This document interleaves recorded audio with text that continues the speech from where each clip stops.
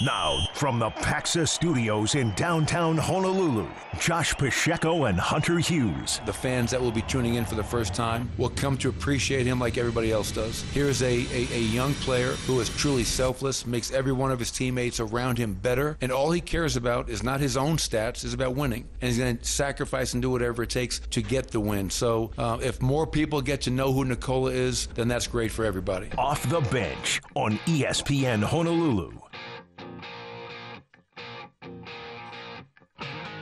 Oh, Michael Malone playing the no one watches us, no one brings respect to us. Hey, get no respect. Nikola Jokic, hey, if you're watching us for the first time, hey, here's the reason why this guy is an MVP finalist. Mark Jackson, take notes. Here's why. We're going to talk with Jamal Collier a little bit later on ESPN. For all intents and purposes, to be honest with our audience, we talked with Jamal earlier. I don't mind telling people it's pre-taped. We talked to Jamal Collier earlier, ESPN NBA reporter. And, it's one of the things we talked about was Michael Malone and his ability to play the chip on the shoulder card. And he's been doing it all playoffs. And it's so weird for a team that is the number one seed in the West to play this card, but they've been given reason after reason to that. If you've been doing it most of the playoffs, why stop now? Why stop playing that card when you can just keep rolling with it and let the media eat it up like he's allowing them to with the Jokic card? Yeah, it's interesting, Josh. I think that's probably his MO, to get his guys motivated, to get them excited. Unquestionably, they are the best team in basketball. It's not even close on the Western or the Eastern side. But to me, there's still a problem of them just not being that interesting. And I can't really put my finger on it. When I think of Nikola Jokic, outside of him being just a walking bucket, he looks like a big vanilla ice cream cone, kind of sliding around. I'm sorry, I lost Josh. I left my ice cream in the fridge from. Was it yesterday? Was it Monday? I don't remember. I was trying to make a soda float out of my ice cream. I had too much ice cream left in the fridge, and my vanilla ice cream became bad. So I'm sorry. That's my one lone image of vanilla ice cream is vanilla ice cream having to be tossed down the sink. And it's unfortunate because he's awesome. If you love the game, if you appreciate good basketball right now, that's as good as it's going to get. But I don't know. It's just like, okay, I guess we'll watch it. And to me, it's an interesting comment, him saying, "Oh, I'm excited for a lot of people to see Jokic." When in my mind, LeBron James was just in the Western Conference Finals. Correct me if I'm wrong. He's the closest thing to the needle mover in basketball. He is next to Steph Curry. Those two. I think LeBron's more of a needle mover. I would probably put him more as well. Yeah. With that in mind, I feel like more people were watching, more eyeballs were watching, and more people were interested in the Western Conference Finals because LeBron was there. Then they're going to be in the finals with Jokic against Butler. Unfortunately, I just think that's the way it's going to go. By the way, vanilla ice cream, good in a waffle cone. Just want to make sure we get that straight. Not in a cup. Not in a regular cone. Actually, I'll go better. Waffle bowl, not waffle cone. In this case, it would be a Serbian waffle cone for Jokic. There you go. Yeah. But I can see his point on this, though. If people were watching the Lakers, and if people were watching the Lakers as the needle mover, maybe they were paying more attention to LeBron and paying more attention to AD and not really paying attention to Jokic. Jokic got his, and maybe it wasn't all that sensational, which, again, is people's opinion on how they view a player like him. But they were watching to see when LeBron would succeed or fail.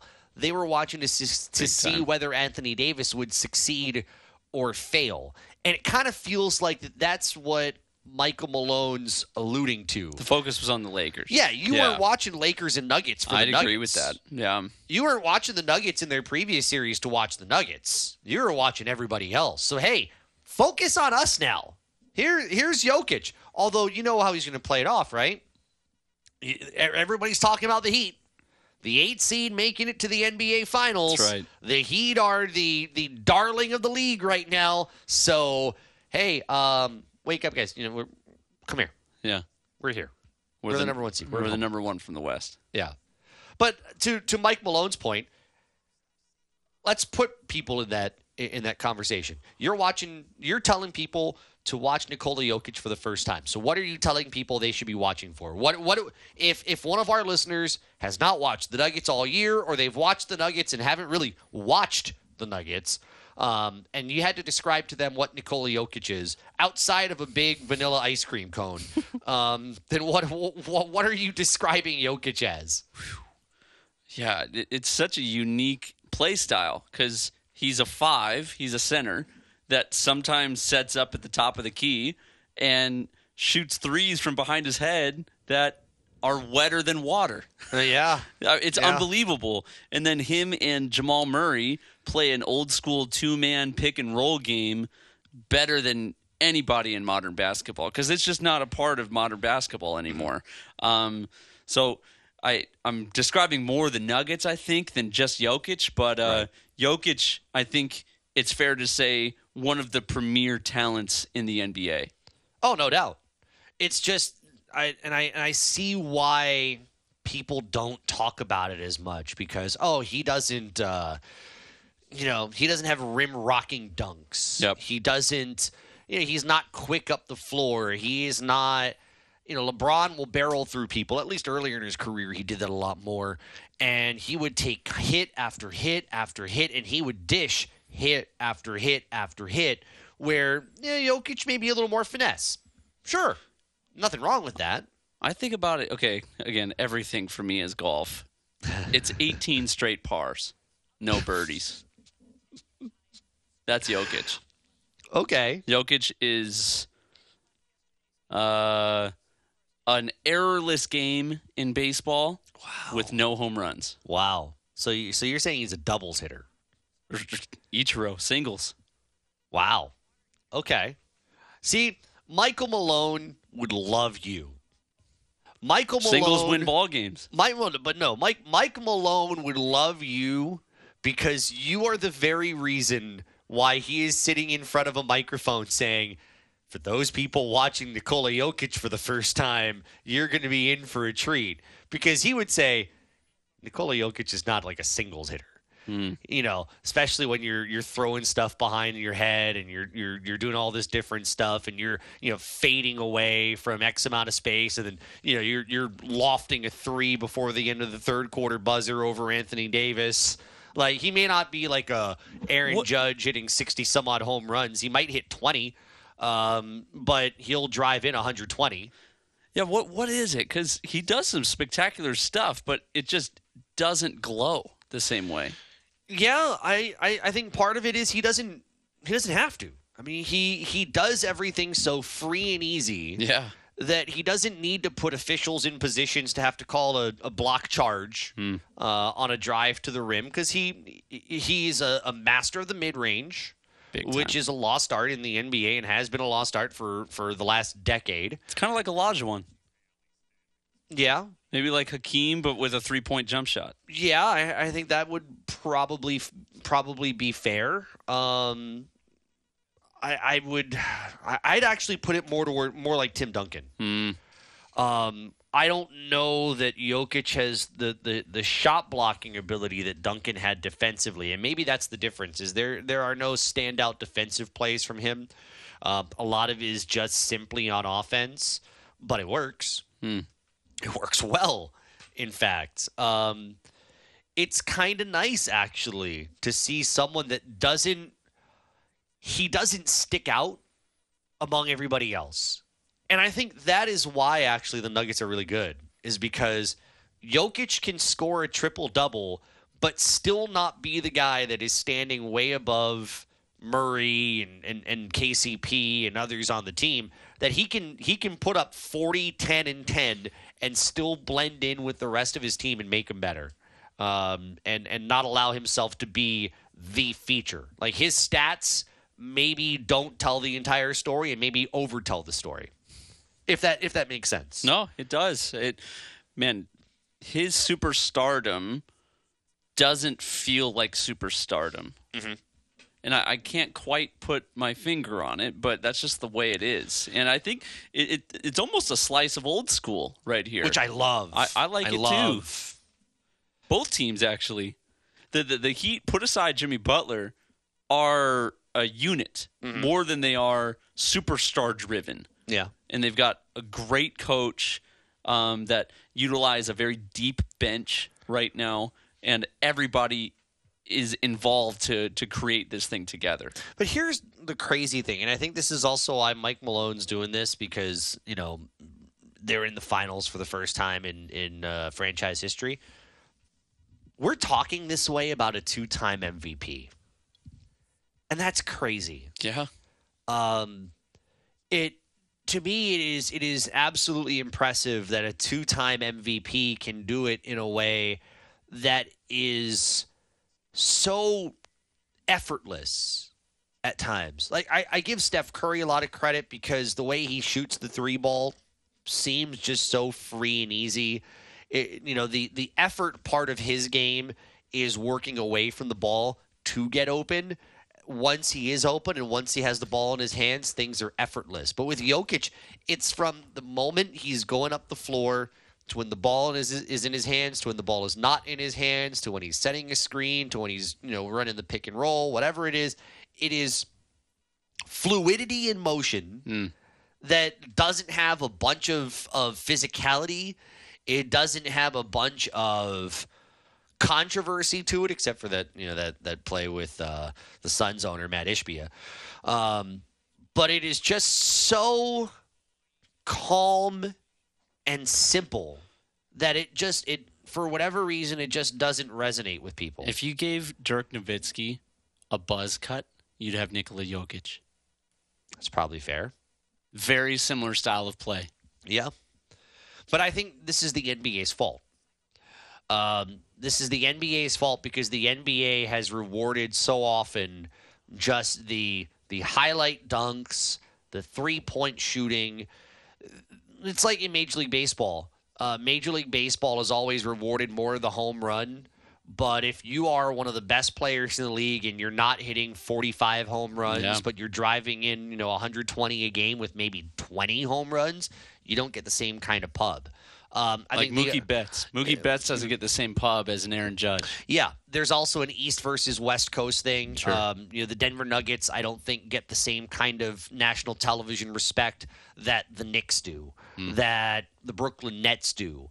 Because when they're on national TV, it's more often later than night, and the folks in the East Coast don't watch them as much as compared to the Philadelphia 76ers, who are on in prime time as compared to 10 o'clock Eastern.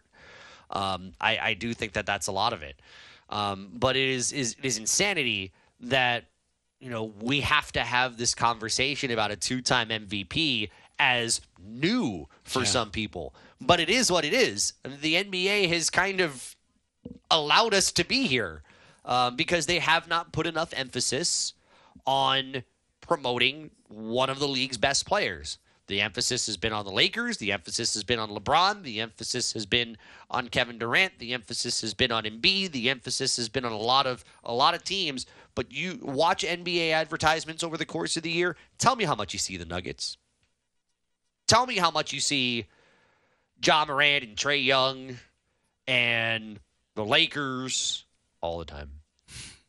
And tell me how much you actually see Denver in those areas that promote the game. It's not often.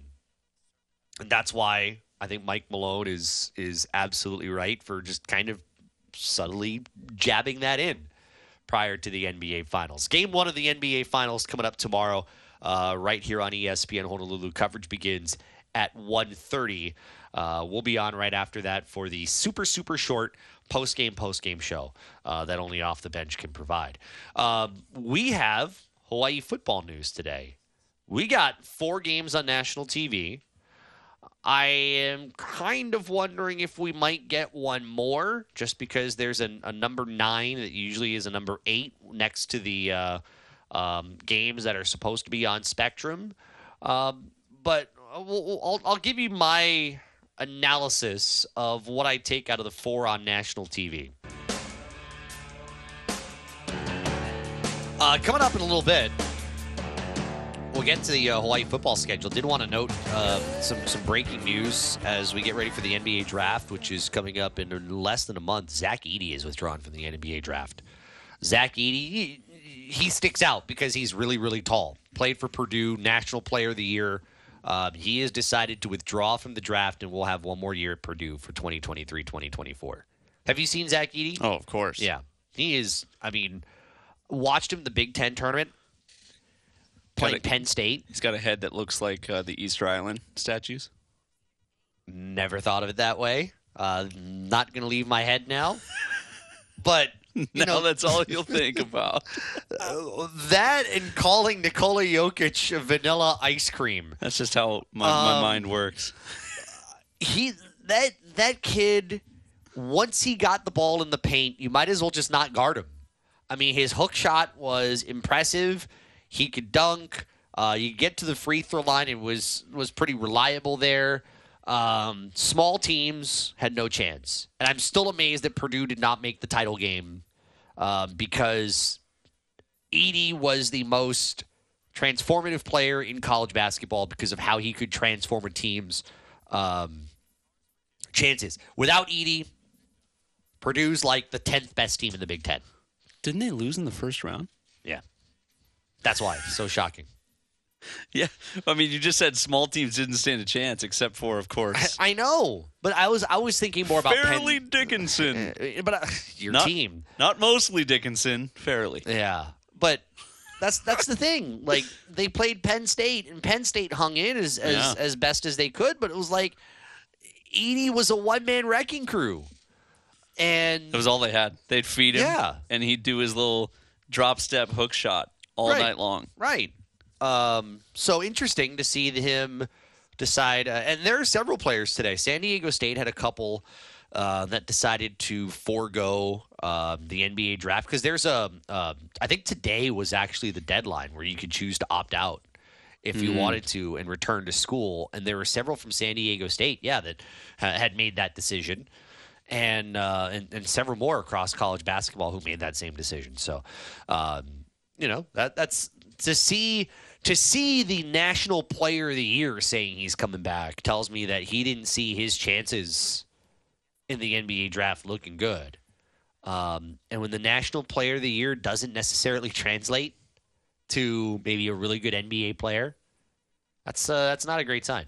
And man, it's a totally different landscape now, Josh, with NIL. And if you're National Player of the Year, stay in school as long as you want to, man. Yeah. Honestly, if that is working for you and you've got a chance, I'm sure there's leftover unfinished business for that Purdue team. Oh, I'm sure. Losing in the first round, I guarantee that's a big reason for him to come back and say, let's try this again. If you've got years left, you've got plenty of time to go in the NBA. And I don't know, he's not going to be able to drop step on everybody in the NBA. No. And so you're going to probably have to develop some other things and do that in college. Yeah, if you're a big man now in the NBA, they want you to step out. Remember Chris Bosh? Chris Bosh was so dominant in the post, then they wanted him to become a three-point shooter in Miami. And that changed Bosh's career. And I don't think it was for the better. Remember Greg Oden? It's been a while. Obviously, that's an injury that was unfortunate, but he didn't shape out. Nope. Edey would have to develop a three-pointer, which I don't think he will. And I think the game in the NBA may be too quick for him. And that's unfortunate because kid near the rim is Tyler unbeatable. Hansbrough, that's a really good comparison right there. Yeah. Very similar style. And he wasn't big enough for the NBA and didn't have a good enough jump shot. Right. Want to get into a text. We were talking about the NBA earlier, and this text, or it looks like somebody went into our text machine and cleared our text. Thanks, guys. Texter from the 513. I agree with you guys a lot. Stutter. Thank you. I think it's time for the NBA to stop advertising being a superstar, but start advertising being a good team player. I mean, that's not really what we're saying. I mean, you have to advertise the superstars, but Jokic is one of them, so you better advertise him. But you should also advertise good teams. Show highlights of good teams that move the ball, that create some exciting plays. Don't just give us the same 5-6 guys in an NBA 30-second commercial montage all the time. Does that make sense? It does. No, I do. I agree with you there. And I'm buying less into the Jokic versus Butler situation. Me too. And that's how they market in NFL too. We got Mahomes against Josh Allen. I'm looking at teams. Yeah. I'm looking at, because there's so much more than just that matchup right there. And Jimmy Butler isn't going to even guard Jokic. Right. It's not even a direct 1v1 matchup. Right. So honestly, it's a little played out for me.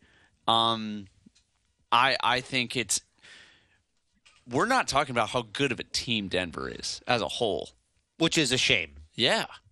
It seriously is it feels like a slice from the early 90s or late 80s with the way that they play basketball. It's awesome. Mm-hmm. Yeah. To me, I think that deserves more of the focus. I agree. We got some Hawaii football news today, and we'll roll this over to the next segment because we got really a couple minutes here. But today was the day that the national networks released their kickoff times for week 0 through week 3, and then for some of the leagues, for some of the conferences and networks, some marquee games later in the year. Mountain West releases theirs, with a couple of games that have flex scheduling times for Fox. Because Fox does that with a lot of their games, like ESPN does with a lot of their games on the 6-day and 13-day holds. For those that don't know, what that means is they hold a game, and then they wait 13 days or 6 days to be able to determine where to put the game on TV. Like for ESPN, they'll put a game on hold to determine, do we put it on ESPN or do we put it on ESPNU? Based on how good the game is, do we put it at noon Eastern or do we put it in primetime? Because they want to put the best games in the best slots for the most eyeballs. Sure. No games on Fox this year for the University of Hawaii, which I thought was interesting. 2 games on CBS Sports Network, both at home. The home opener against Stanford. The San Diego State game, which I think is one of the better conference games that Hawaii is going to play this year. Oregon on Pac-12 Network. That network will soon be gone. Pac-12 Network's the worst. And SEC Network will get the Vandy game on opening night. Coming up in a little bit, I'll tell you what I kind of take away from seeing the placement of some of these games. And I do think not being on Fox is kind of interesting, and I don't know that it's necessarily a great reason why it's interesting, but I'll share that coming up in a little bit. You know how to get on someone's nerves? Oh. Have someone ask you about Shohei Ohtani and then yell out the word, overrated, and see how they react. Even if you don't believe it, just see how they react if you try to knock down the name of Shohei Ohtani. I just did that during the break. It didn't work this time around because Keegan knows I'm being facetious. He knows how much I appreciate Shohei Ohtani. Oh, yeah. But you try doing that to an Angels fan. Just randomly. They say, you do video. Mm-hmm. You're an influencer. On a good day. Try Sure. that. Try that. See the response. Get it on video. Put it on Twitter. See what happens. Okay. I think that'd be kind of fun. That's still to this day, my my all around athlete TikTok account, the number one video I've ever made was from the perspective of a baseball and Shohei Ohtani hitting it to the moon. I've never seen this, but then again, I'm not on TikTok. Mm-hmm. It got like 5 million views. So for those that haven't seen it yet, give all around the cliff notes of how you did this. I took a picture of a baseball. I animated the mouth and the eyes to be a little baseball character. Okay. And he's so excited to make it to the big leagues. And then finds out he's playing Shohei Ohtani and starts freaking out.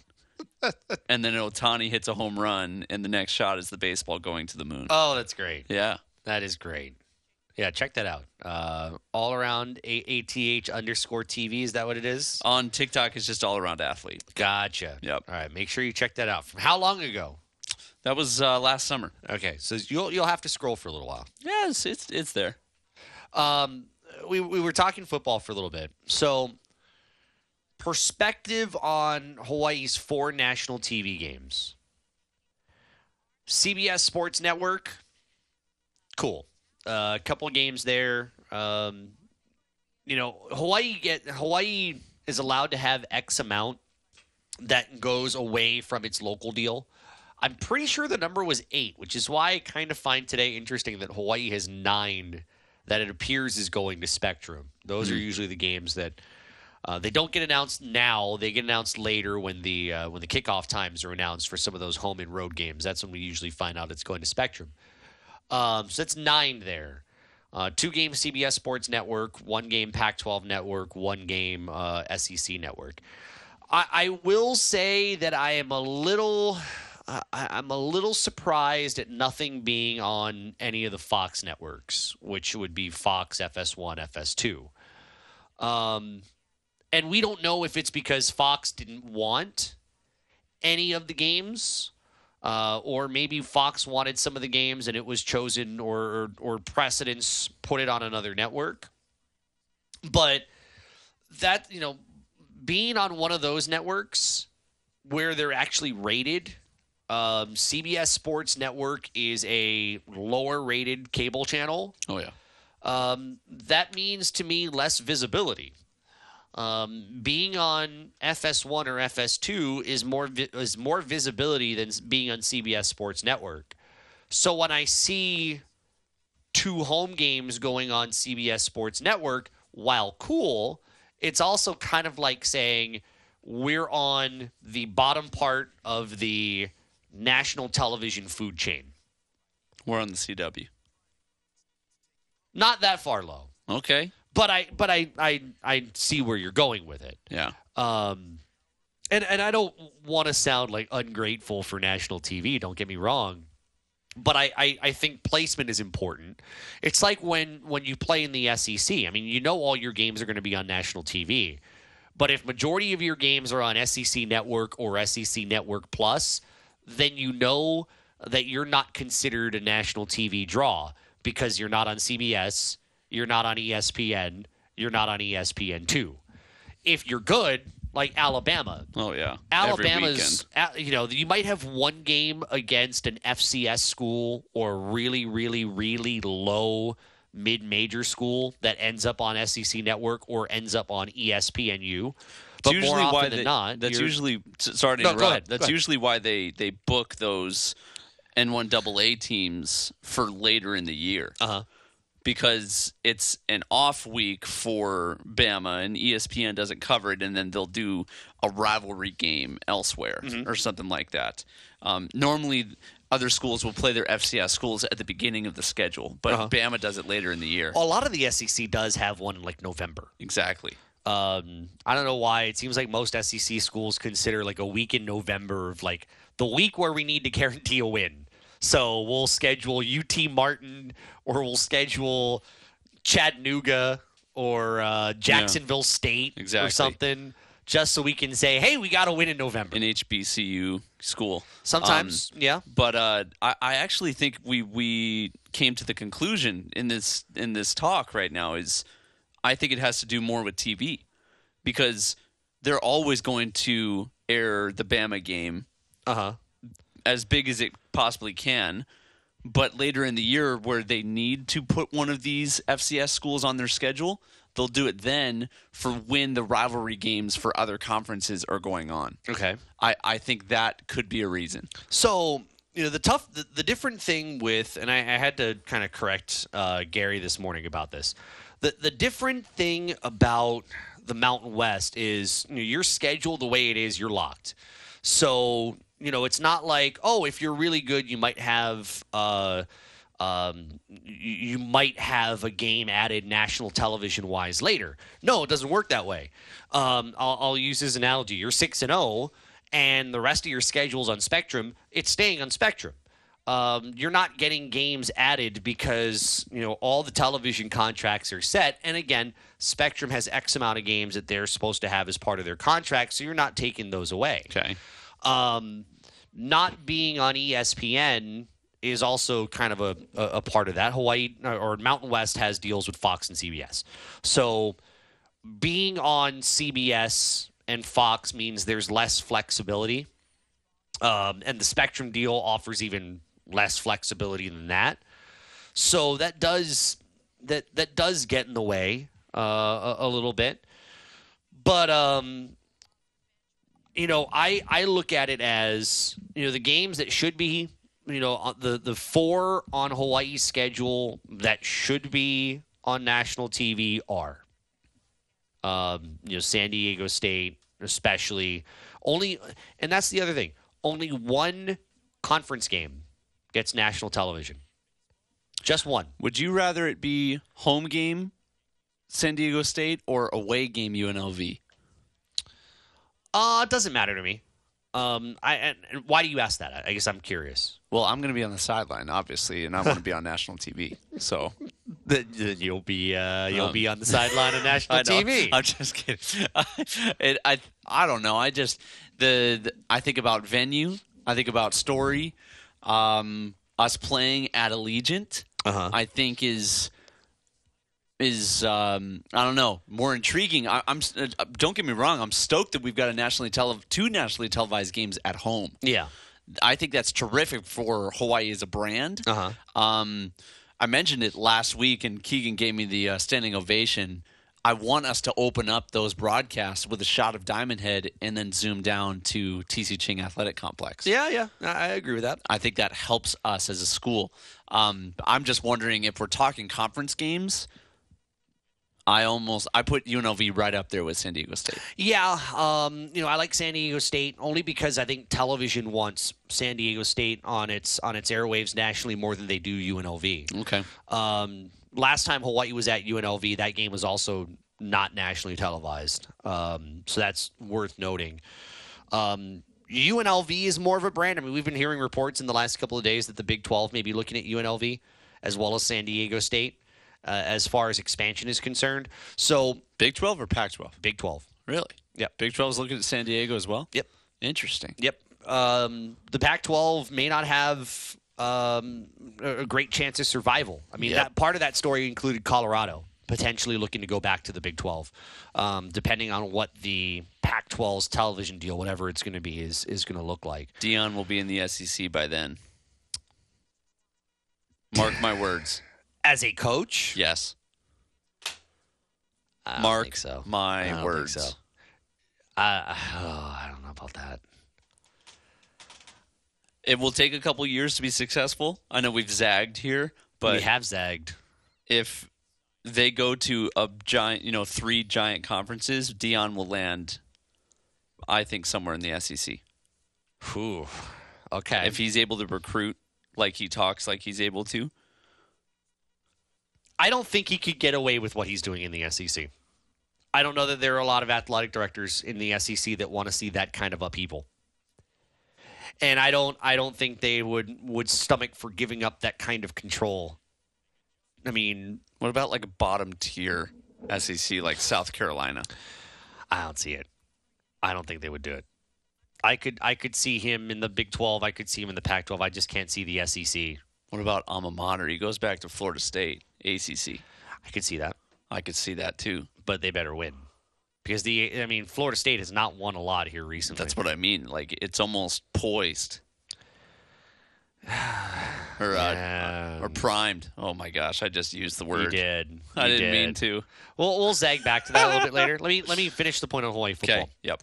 I think there's one other thing that only having one conference game on national television says to me is that national television does not look at Hawaii football as a draw. Hawaii football really has a chance at this point. Yeah. Yep. I think Hawaii football had a chance to get as many as 2 on national TV because, again, I think Spectrum's deal is 8. And there are 9 games right now on the schedule that don't have a national television affiliation. So it possibly means they get 1 extra game if there's no like a streaming package or something like that takes one of those games.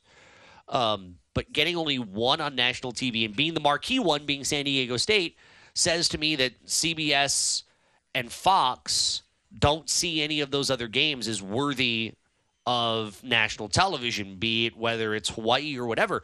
And I look at CBS. So CBS has 3 games that they designate for broadcast TV, not CBS Sports Network, but CBS over the air. It's for us. It's KGMB. That's a Hawaii News Now network.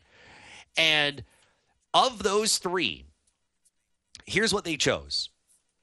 They chose Wyoming hosting Texas Tech in Laramie as a primetime game. Wyoming. They chose San Jose State in what is usually their middle of the day, 3:30 Eastern SEC slot. They chose San Jose State, Oregon State.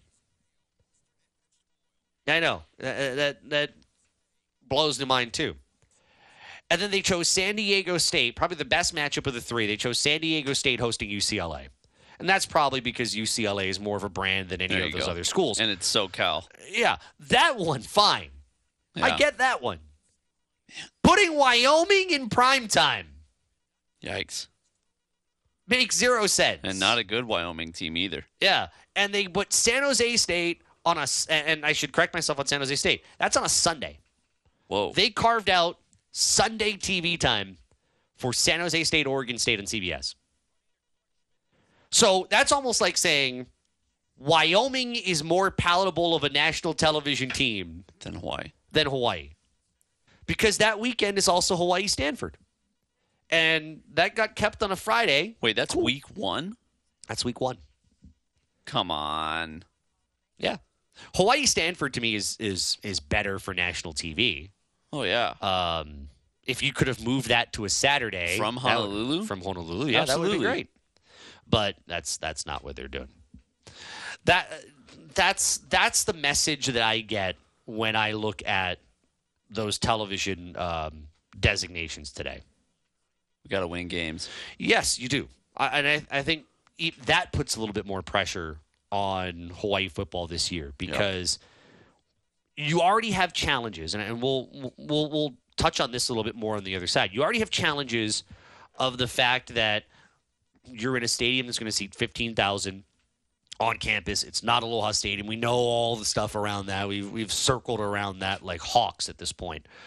But you still have the turnaround. You want to compete for a bowl game.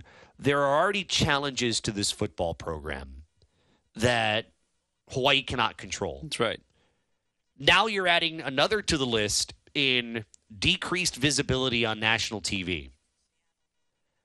And so you now have to overcome that as well, which I think is because you'll get on national TV against Stanford. It's a Pac-12 team. You're going to national TV against Vanderbilt at Vanderbilt. You know, Vanderbilt's going to be what are they, 9.5? Was it when we talked about it about a couple of weeks ago? Yep. But are you getting on national television in a game that the networks believe you can win? And maybe there's only one, and that's the San Diego State game. That's, I think, a little troubling, I think, for this program looking at those selections. We'll talk more about that coming up. Get to your text, your calls at 808-296-1420. It's Off the Bench, ESPN Honolulu. Sports Center and our first look at traffic is coming up in about 11 minutes. They're on ESPN Honolulu at 92.7 FM and 14:20 a.m. Great to have you in. All of our guests, when they appear, they do so courtesy of the Aloha Kia hotline. Aloha Kia, see ya in a Kia. They are proud supporters of our military during Military Month. Text message here from the 233, which is where you can get in touch with us. I don't blame national television for skipping Hawaii for primetime games. Hawaii, especially last season, got blown out, especially in the beginning of the year on national TV. Talking about the Vanderbilt game. Yeah. Until UH does better in those games, I'd imagine UH keeps getting passed up on. It's not about the primetime games. I mean, put Hawaii in a mid-afternoon slot. Put Hawaii in a morning slot. Whatever. Just get the visibility of being on network TV so that people can see the program in an area in which this program can succeed. Later in the year, Mountain West usually gets one of those bids for the Friday night games as well. Yeah. Because Hawaii's already locked out of that, so Hawaii can't have that opportunity. And why is that? The schedule's pretty much already set. No, I know. I mean, just not this year. I'm talking for like years to come. Oh, yeah. Because when I think about other mid-major conferences, the American, the Sun Belt, Conference USA, they thrive on those Friday night games. Yeah. And when I think about what could work for us, it's more that. I agree. I have said this previously, that I think the Mountain West needs to be, in its next television deal, I think the Mountain West needs to be a little more creative. I think they need to look at more midweek games to make themselves visible. I agree. On some kind of platform where you're not always competing against the Alabamas and all of those. If you told us that we'd have to play on Wednesday or Thursdays, but we would get viewers, I think we would sign up for that. I would too. The Mountain West, and I've said this many times, the Mountain West needed more of a streaming footprint. I'll give you an example. NBC today came out with its Big Ten schedule. This is the first year NBC's got the Big Ten as part of the new agreement that, ESPN no longer is part of the Big Ten. So the Big Ten now is NBC and CBS along with Fox. And Fox actually is the majority rights holder of Big Ten games through the Big Ten Network. Yep. And the big story out of, what the NBC, and that contract's for the next foreseeable however future? Many years. Yeah. So they're securing that for when USC and UCLA jump over. Yeah. Yep. So here's the thing about what NBC announced today. Not only do they have games on NBC, but they have 3 exclusive games on streaming on Peacock. Now, you're going to need a subscription to Peacock to watch those games. One of those games, it seems to have people kind of like all flummoxed over it. Washington at Michigan State is a Peacock exclusive on Saturday, September 16th.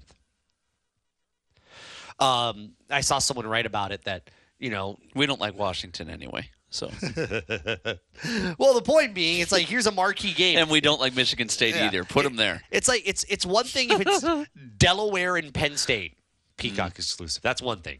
You put a Pac-12 school against Michigan State on a streaming platform, and it's got people all kind of like riled up over versus Sparty. Yeah. It's where we're going.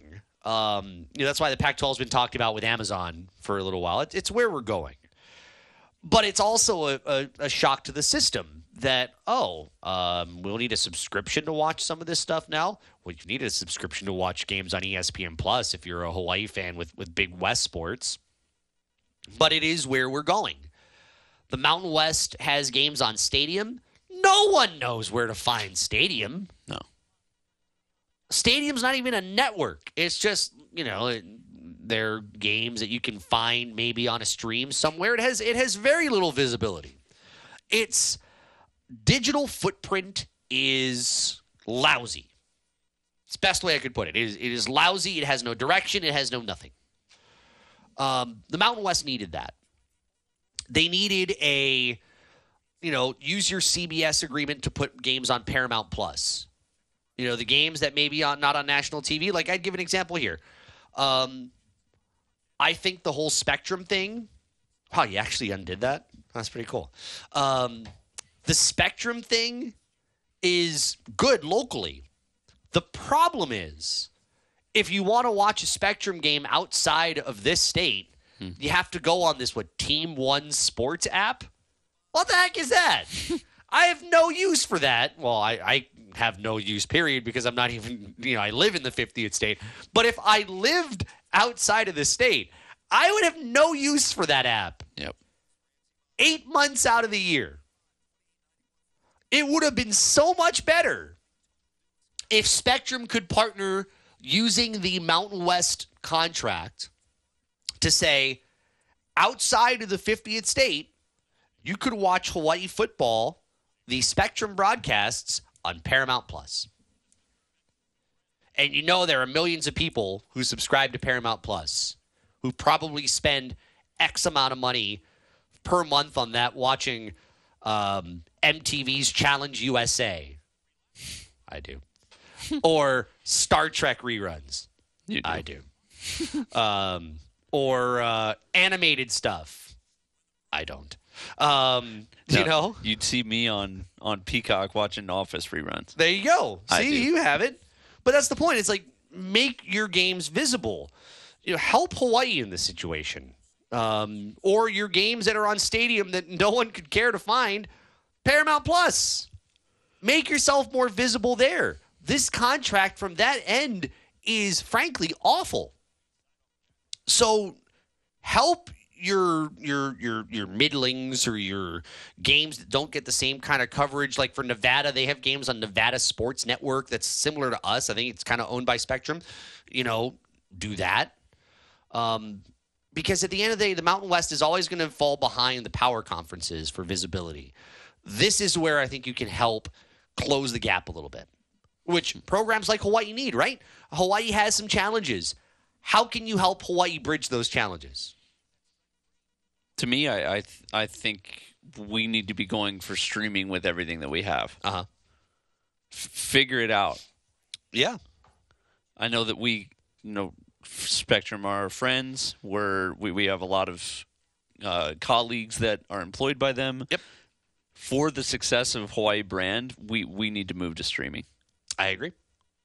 Texter from the 620. Does UH get more money from Spectrum with how many games they're going to be doing this season? Can't remember how their deal works. I don't think so. I think it's a set amount. I don't think it's anything more. I think it's X amount and that's it. Texter from the 208. Maybe new AD has a new plan for streaming. I don't know. That might be a Craig Angeles question when he gets here. I think he starts next Monday. I know that everybody wants to chat with him, so he may be a little busy. But that was a frustration for non-football, for a lot of for non-quote-unquote revenue-generating sports, that baseball could have used more on streaming at home, softball could use more on streaming at home, water polo could use more on streaming at home. Sports that don't get the same kind of coverage, but there are people that would watch, that would give some better access. And I'll be honest, there's a Title IX component probably to that too. That would probably be important to follow through on, not just getting the big sports on. Yeah. I think there would be a large amount of people that would jump onto a streaming service or just UH's website for a stream just to have that availability. Actually, it would have to be ESPN Plus. ESPN Plus owns the rights to any Big West competition. You have to have it there. Still yet, you can produce that, make it quality. I don't see why you couldn't do it. Coming up this hour, Jamal Collier, ESPN NBA reporter from Chicago. We get ready for night number 1 of the NBA Finals tomorrow right here on ESPN Honolulu. You can watch it on ABC. In the meantime, Hunter Hughes, Josh Pacheco off the bench here on ESPN Honolulu. We're big on prep. We find prep to be very important. So much so that our prep before the show was the final 10 minutes of the 30 for 30 on the American Gladiators. That's right. which I now see. We had baseball on, and then we saw that Gladiators were on. We're like, what do you want? Gladiators. Yeah, so we were watching Padres and Marlins for a different reason, because the Padres games are now being broadcast by Major League Baseball. We'll talk more about that in a second. I was looking on ESPN Plus because I was trying to see what was on, and then I saw that ESPN was airing the 30 for 30 on the American Gladiators. And so I was like, oh, Padres, Marlins. Padres aren't having a good year. I've already watched a bunch of this game. American Gladiators. So turned on the American Gladiators 30 for 30, and it was like the last 10 minutes. So we didn't really get much of it, but now I'm wanting to watch the entire 30 for 30, because basically what I got in the last 10 minutes, and I don't know what you did, was who gets credit for the idea. For American Gladiators. And I guess there was a big thing about stealing the rights and, all that stuff. You got to watch it. But we were also reminded about the old days of American Gladiators. Man, the old days of American Gladiators, and I know they had the reboot for a little while that didn't last a long time, but how yoked those men and women were that average Joes had to go up against. That was so unfair. I mean, it was basically everybody that couldn't make it into the WWE. Yeah. Went and got hired with American Gladiators. Yep.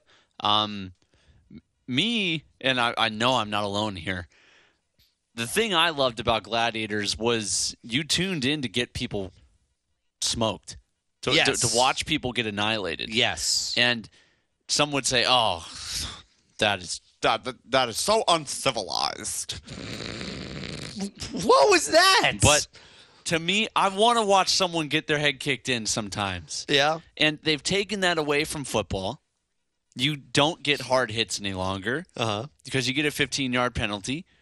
And, man, watching an average Joe go up against an elite bodybuilder, really, that's what it was.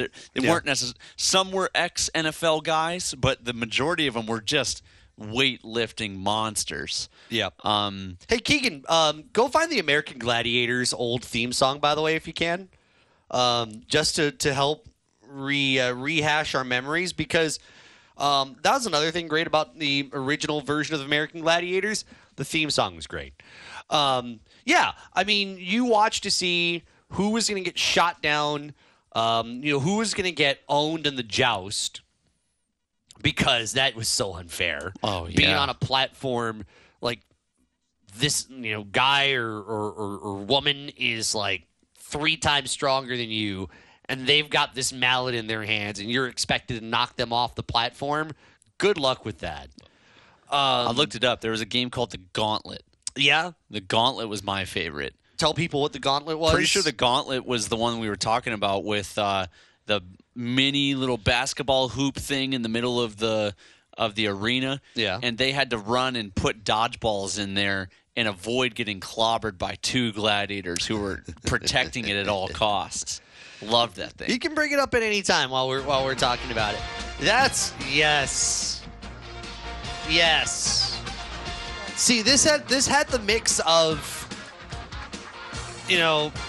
early 90s rock along with a little bit of techno in there. A little bit along with the old music of the gods. That's what this sounded like.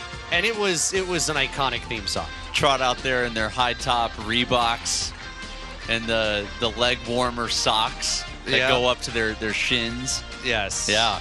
And by the way, I guess I should say it did start in 1989, so we were kind of like back into the 80s, into the early 90s. But still, 90s rock kind of does qualify with that. Yeah. I love that theme song. You know what we also got from American Gladiators that we will never be able to return? Mike Adamle.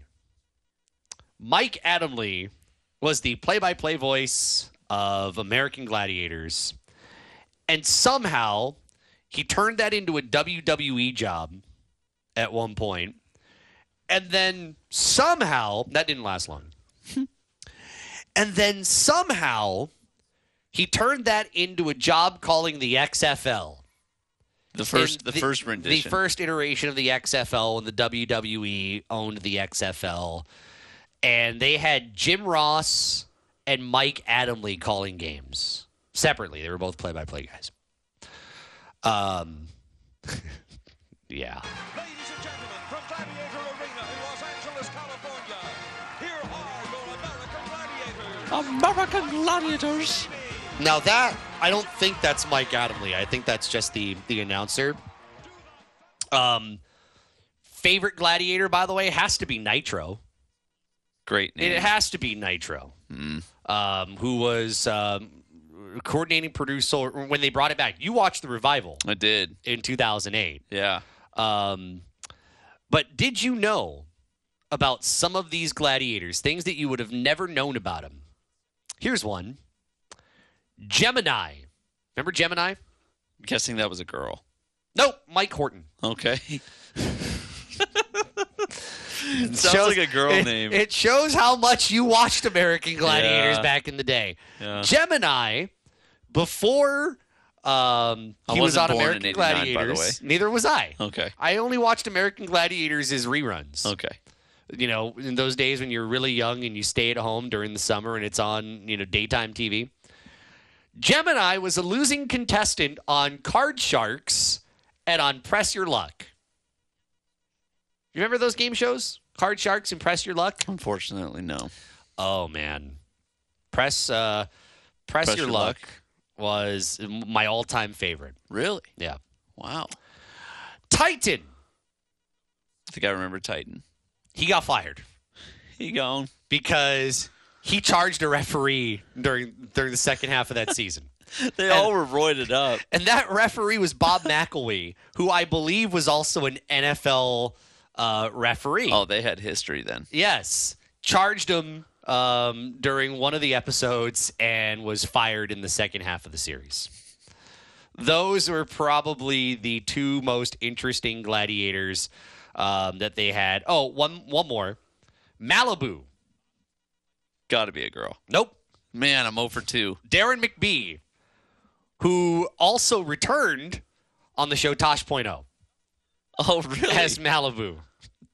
Tosh brought him back. Tosh brought him back.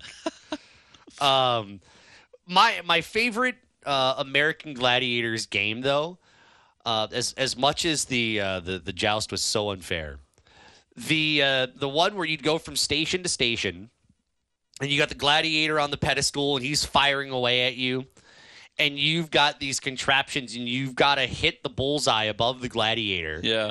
And you've got to go to all those stops and hit the bullseye and then win. And that would be how you do it. And some would win, some would not. But that was my favorite because that was so hard to do, and you had to have some agility, you had to have some skill in shooting, and you combine all of that into one. And they're firing that tennis ball gun at you, right? Yes. Yeah. Yes. By the way, other notable people in American Gladiators, Joe Theismann. No way. He was not a gladiator. He was an analyst. Oh, okay. And just after the knee. Just imagine Joe Theismann as a gladiator. Yeah, no. And Larry Zonka. Zonka. An analyst, not a gladiator. The Dolphins coach. Yeah. Or I think no, was he the running back? No, he was the running back. Yeah, he was with the single bar helmet. Yeah. Yeah. Zonka. But yeah, they brought it back in 2008 with Hulk Hogan, 2 seasons. That's right. And then they were talking about doing that again just a couple of years ago. They might actually bring it back. Oh, because I in would love 2021, MGM Television teamed up with WWE for a reboot that would feature WWE wrestlers. That's fun. And they are pitching that to broadcasters and streaming platforms. I would watch that tonight. Yeah, me too. Absolutely. Yep. The other thing about American Gladiators... There's a hunger to watch people get killed. I promise you. Yeah. Sorry, not killed. Just hit really hard. Close enough. Yeah. That is why people watch NASCAR still. And UFC. Yeah, like watching The Ultimate Fighter yesterday and someone getting knocked out in 8 seconds. That did happen. But the other thing that was kind of neat about the old version that you can't replicate is how corny looking some of that looked. Yeah. The color schemes, the fact that they were all like bodybuilder type ripped with the corniest looking clothes. Well, yeah, the skin tight leotards that they would wear were 3 sizes too small. Yes. It was like ancient Greece met Captain America and met like you said, clothing too small, and packaged that for TV. It was that corniness made it work in a way. Oh yeah. So yeah, I would totally watch it. But yeah, go back to as I dropped my phone. Go back to that 30 for 30. We got to watch that later. Yeah, the full 30 for 30. And see what the what the whole thing was about. Why there's so much controversy over that show, and who created it, and who didn't create it, and so on and so forth. That I want to see the inner workings of that. That'd be fun. The words "purchased his life rights" were on the show. Yes. And I asked you, what are life rights? Yeah. The only thing I could think of was Britney Spears. She had a conservatorship, remember that? And which recently got knocked out in court. And so her father basically controlled how she could, her money, controlled her life. I think controlled controlled family in a way, controlled her appearances. Oh, baby. And that recently got knocked out by a court. But that's what life rights sounded like. Yikes. I got to go back and watch that again just to see what that actually means. But that's craziness. To try to control the narrative, I think, of the Gladiators. Texter from the 281 says Gina Carano was a gladiator. I don't recall that, though, that Gina Carano was a gladiator. Gina Carano was an MMA star. Gina Carano was in The Mandalorian. That's right. Gina Carano. I think she was. She was. on She Gladiators. was. I just looked at it. I'm remembering that. She was Crush on American Gladiators. And the slogan that they gave for her on the American Gladiators website that still exists because she was there from 2007 to 2008. Don't let the winsome smile fool you.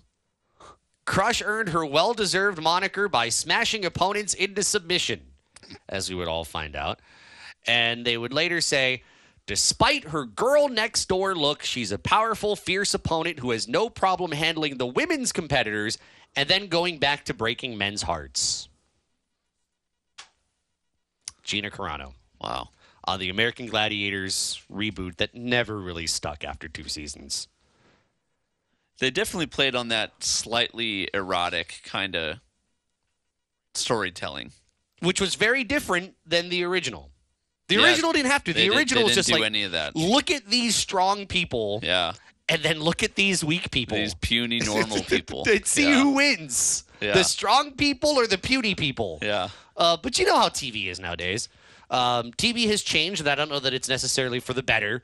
You can't necessarily just sell it on the David versus Goliath, theme of reality shows now and game shows. And nowadays, game shows are more about like the reboots of the old stuff, like Card Sharks and what's the one they're doing now? They've brought Jeopardy into primetime now. Press Your Luck. Yeah. I have a bone to pick with Press Your Luck's reboot. Press Your Luck is my favorite game show of all time with the old host. The new host is not the same. I think it's Elizabeth Banks. Not the same. It's overdone. You should apply. Yeah.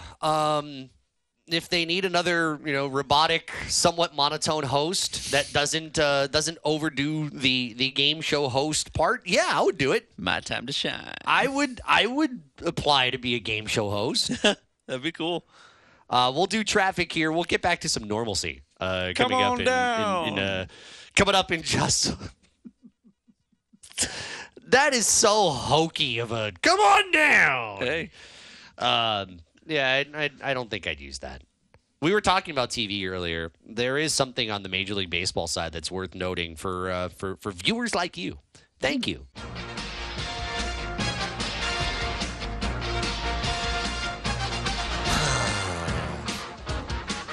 I give Keegan the permission to go find the American Gladiators music, and now he's just gonna burn it to the ground. Gosh, It's fun. Actually, if we had to do a local version of American Gladiators, I already know of two that I think would do the job in a heartbeat. Chris Brown. That was one. Coach Chris Brown. Yes, you have to. Chad Owens. Both of those guys would Is do the it other. tomorrow. And isn't Chad's wife a bodybuilder? I think she's has now taken his influence and has been a bodybuilder herself. So we've got There's three potential local American Gladiators. Oh my gosh! To get hit by Coach Chris. I got one more. I don't know. I don't know if he'd count. Champ. Champ from the Champ Show? No, but No? Sorry, Champ. sorry, Champ. I think he's supposed to, isn't he supposed to be kind of strong? Isn't he supposed to be kind of a fit, strong dude? I think so. I think I haven't really met him. I've been around. I've seen the show. Yeah. Champ, I do watch on Spectrum OC16. 100% original, 100% local. There you go. And I never got to meet him. The one time I did the Goodwill games, the New City Nissan Goodwill Softball Classic. Yeah. When Felipe and I were doing the games on TV, and all you could hear the entire doubleheader was Champ doing the PA announcing on the field the entire time. It did not go silent the entire time. I'm pretty sure Champ would count. You count. My buddy Grant McCartney was on American Ninja Warrior. I've interviewed him. Yeah. Good dude. Real good dude. One Yeah. of my best friends. Didn't he move to the mainland? He's back and forth from here and Houston, but he's someone I would probably put in that category as well. I didn't know he was ripped, though. Oh, he's massive. He is? Oh, yeah. Okay. All right, so we've now named, how many is that? We've named That's 4. 5. Yeah. I'm counting 5, Champ, if yep. Champ counts. So we've named 5 local people that count for maybe a local version of American Gladiators. I think we may have to crowdsource the rest. Yeah.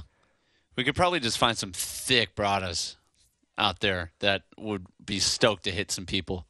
There's no other coaches on the UH staff that may count here? Man. I'm blanking on it right now. We could find some. Man, this is a little concerning that we can't think that maybe nobody on the UH staff I qualifies. can't shake the thought of getting Chris Hart and Gary Dickman in those leotards. Dude, no. Perfect way to get to traffic. Jamal Collier's next. It's off the bench. Gross. ESPN NBA reporter Jamal Collier coming up here in a moment. Ask, and I guess we receive. We were talking about local guys and local girls that would fit in a Hawaii version of American Gladiators. We've gotten a few via our text line. Brad Kalilimoku and Leonard Peters, according to a texter from the 753. Those are good options. Yeah. Now, this one, admittedly, is really, really, really far out. Really far out. Get Rich Miano on that show. Oh, my gosh. Rich would love to be on the show. Oh, I know he would. Rich, well, I could see Rich as an analyst next to whoever would be the version of Mike Adamle. Hey, multi-year in the NFL, I'm sure he'd love to lay the lumber. But this is where it gets kind of weird. It says, Rich Hill, too. Oh, my gosh. The seniors gladiator? Oh, my gosh. Okay, now, that I need to dissect. The seniors gladiator, who are we getting to sign up to be a contestant? Do we have an age requirement, and do we have an age limit? Well, for insurance purposes, I definitely think that Who says you need an age requirement there. Oh, my gosh. You want, like, a 70-year-old uncle going on Gladiators? Come on. Definitely not. No. That's not okay.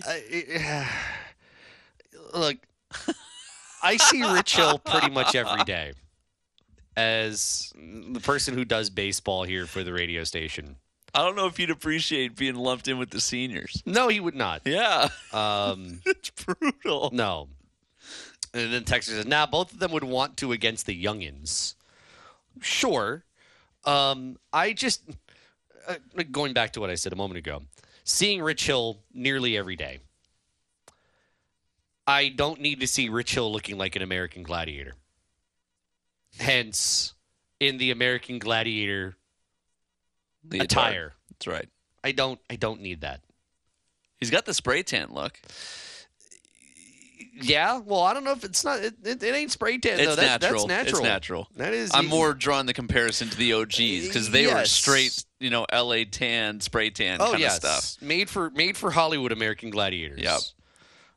One other one says Brandy Richardson, who's a referee or has been a referee, basketball games. Great person. Great person. Yeah, I guess so. So what are we at now? 10? I think we've got now a potential cast of American Gladiators, the Hawaii version. I'm telling you, if we have a house flipping show on OC16, then I think we can get together for a Hawaii Gladiator show on that network. I think we can do it. I mean, I'll sign up to executive produce it. With no experience whatsoever. I'll sign up for it. Hey, the Blaisdell's sitting empty the majority of the time. Let's get him in there. No. We don't need the Blaisdell. That's too big. Okay, let's get Have you seen the American Gladiators Arena? Okay, Stan Sheriff. That's too big. Still too big. Okay. Hawaii ballrooms. Maybe too big. Here, I'll Still give you, too big. I'll give you one more. The Philcom Center in Waipahu. Oh my. No you know AC. Why? No, you know why?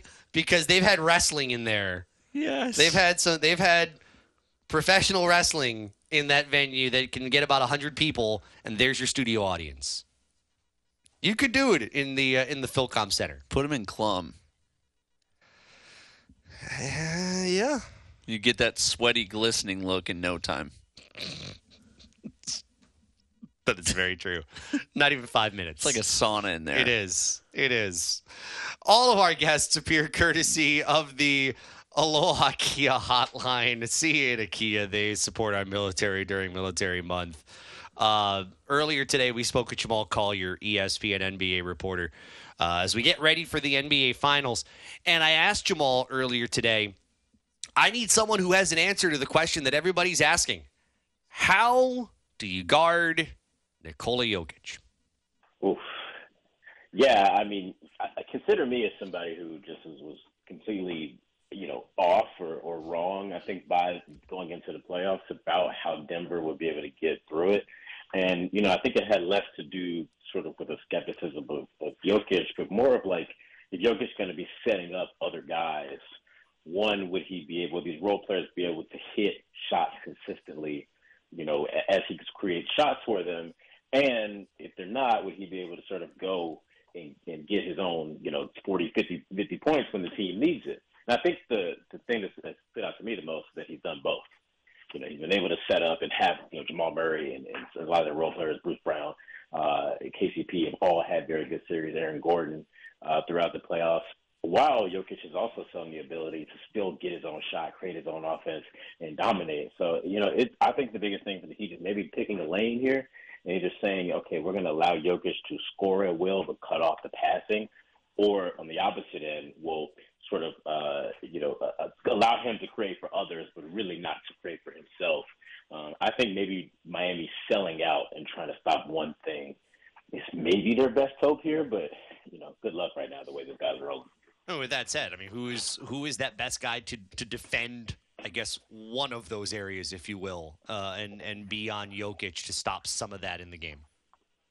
Well, I mean, I think it's just going to be a huge Bam series, and I think for my money, Bam is one of the 3 best defensive players, maybe in the entire NBA, and I think he obviously is going to be at a size disadvantage against Jokic, but he's a guy who is smart enough defensively, has good enough instincts, and can continue to, I think, just kind of shadow and follow Jokic around. No, Heat fans in general, people watching Bam like to get on him offensively about sort of his contributions on that end, but I think that really Bam defensively in this series is going to be the big difference. If he can be a game-changing defensive player for them and sort of wall off the paint and, again, allow Jokic to sort of limit him in one kind of area, I think that will be kind of similar to how they thought Anthony Davis was going to be able to guard him. I think if Bam, doesn't have the size, but if he can get to that level, I think that'll be a big key for Miami.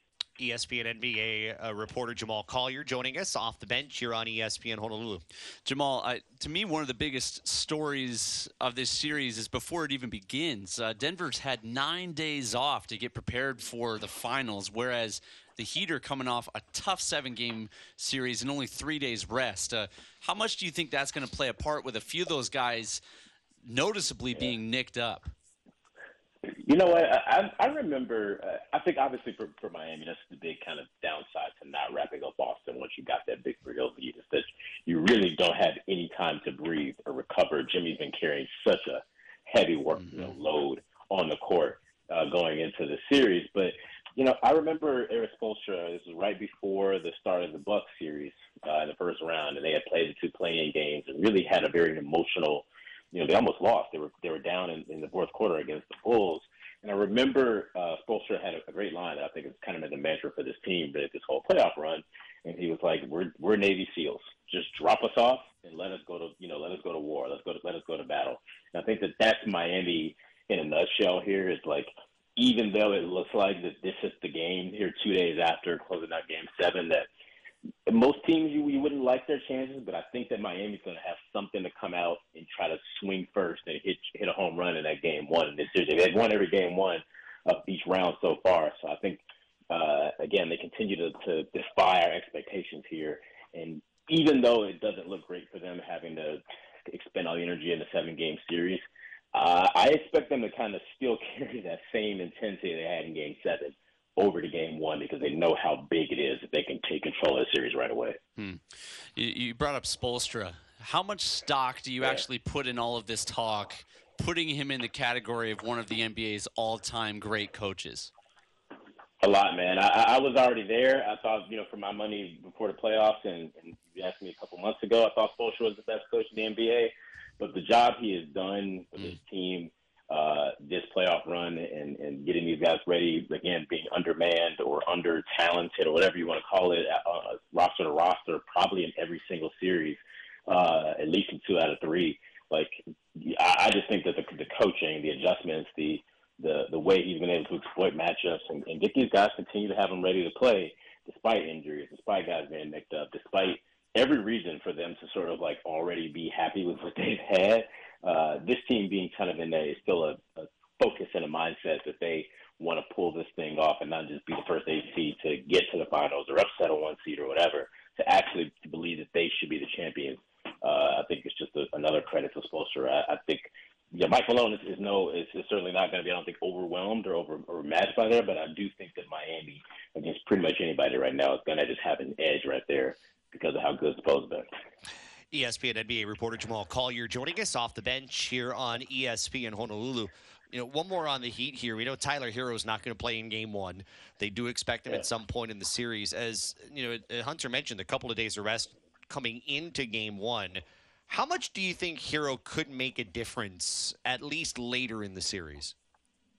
I'm really, really curious of how how they use him or how they're going to want to use him, because I do think that there is some validity to the fact that, I don't want to say his injury helped them because he is a good player and you want to have a good player and a guy who can make shots like that. But really every lineup they've used throughout the whole playoff run, they've been able to not really put any defensive weak spots out there. At worst, they have maybe Duncan Robinson out there, maybe one guy you can sort of attack on defense. And now, Tyler Hero, for all his strengths, I think really kind of changed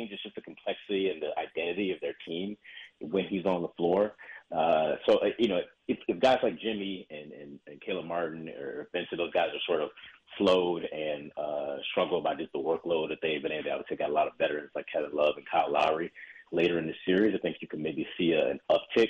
But you can see a lot of Tyler Hero if and when he's ready to get back on the court. But, if things are kind of going along and there's continuing to stay in this series, I'm not sure that I would kind of mess up the rotations I already had, or maybe use Tyler as kind of a break glass kind of player. I don't know how eager they'll be to sort of inject him back into everything, fully the way he was before the injury. Hunter was talking earlier about Coach Spoelstra. I'll bring it around to Coach Mike Malone. He has spent a lot of time in post-game pressers talking about how people aren't really talking as much about the Nuggets. It's been, when they beat the Lakers, it was what was wrong with the Los Angeles Lakers. It seems like across the way, Denver has kind of felt like the afterthought.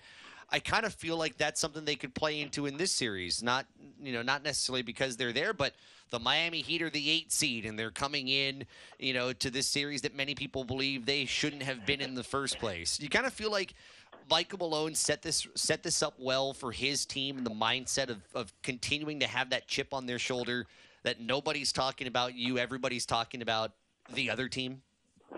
Yeah, I think he sold that extremely well. And again, for a team that had the best record in the West, that came in as the 1 seed, has been pretty dominant through this playoff run, to still have those guys believing and pulling on that kind of same thread and that same belief that they're being overlooked or overshadowed. Even the series that they're going to enter as a pretty heavy favorite, I think, he's really had this team ready to play and ready to answer any question. Any guy, you can just see it even in Jamal Murray's interview, right, that he's still kind of holding on to slights, real perceived or not, right, about people not thinking he could live up to the player he was in the bubble. And I think that, as I said, Spoelstra, I think to me at least, cemented himself as the best coach in the league, but I think Mike Malone has really kind of he's been around this group for a while. He's entered that kind of elite coaching group, and he's kept these guys motivated, man. Like you said, every single round, they've kind of come out with the team looking like they have something to prove and taking the other team's best shot and still showing, no, we are, we're the actual elite team here. So I would expect nothing less in this series. Jamal, how much credit do you give to this Miami Heat team, and do you see them being here to stay, or is this run in the playoffs just kind of a spectacle in and of itself? I'm not going to count Miami out, because I feel like every year, once again, like before the playoffs, I was again caught looking dumb, thinking that this would not be the year that they could actually go on a real run with this core. It's really just kind of incredible the way that the playoffs have gone through, and like now Jimmy's obviously a star and continues to elevate his game, but they all of a sudden look like the team just has so many complementary pieces, and all these guys have just stepped up from where they were in the regular season. Now all of a sudden it looks like they have shooting, they got defense, they can switch, they got passes, they got all these things, and it's like, I was also in there for the play-in game against the Bulls, and they were pretty dead to rights against a pretty mediocre Bulls team this year. So it is, I think surprising and impressive what they've done. I would not have bet, obviously, nobody would really have bet that they would have done it this year, and I think as these guys continue to get older and that it feels difficult to say they could repeat it and do it again, but when you got Jimmy, I'm not going to count them out with anything. They're going to be able to be a contender if that guy's healthy and on the floor in the playoffs. And I think as long as they have that, they're also going to find ways to retool and reload and find other ways to tweak this roster. So I would not be, I think it's one of the three of the last four conference finals for them and two of the last four finals. I'm not ready to say that this is the last run for these guys just yet.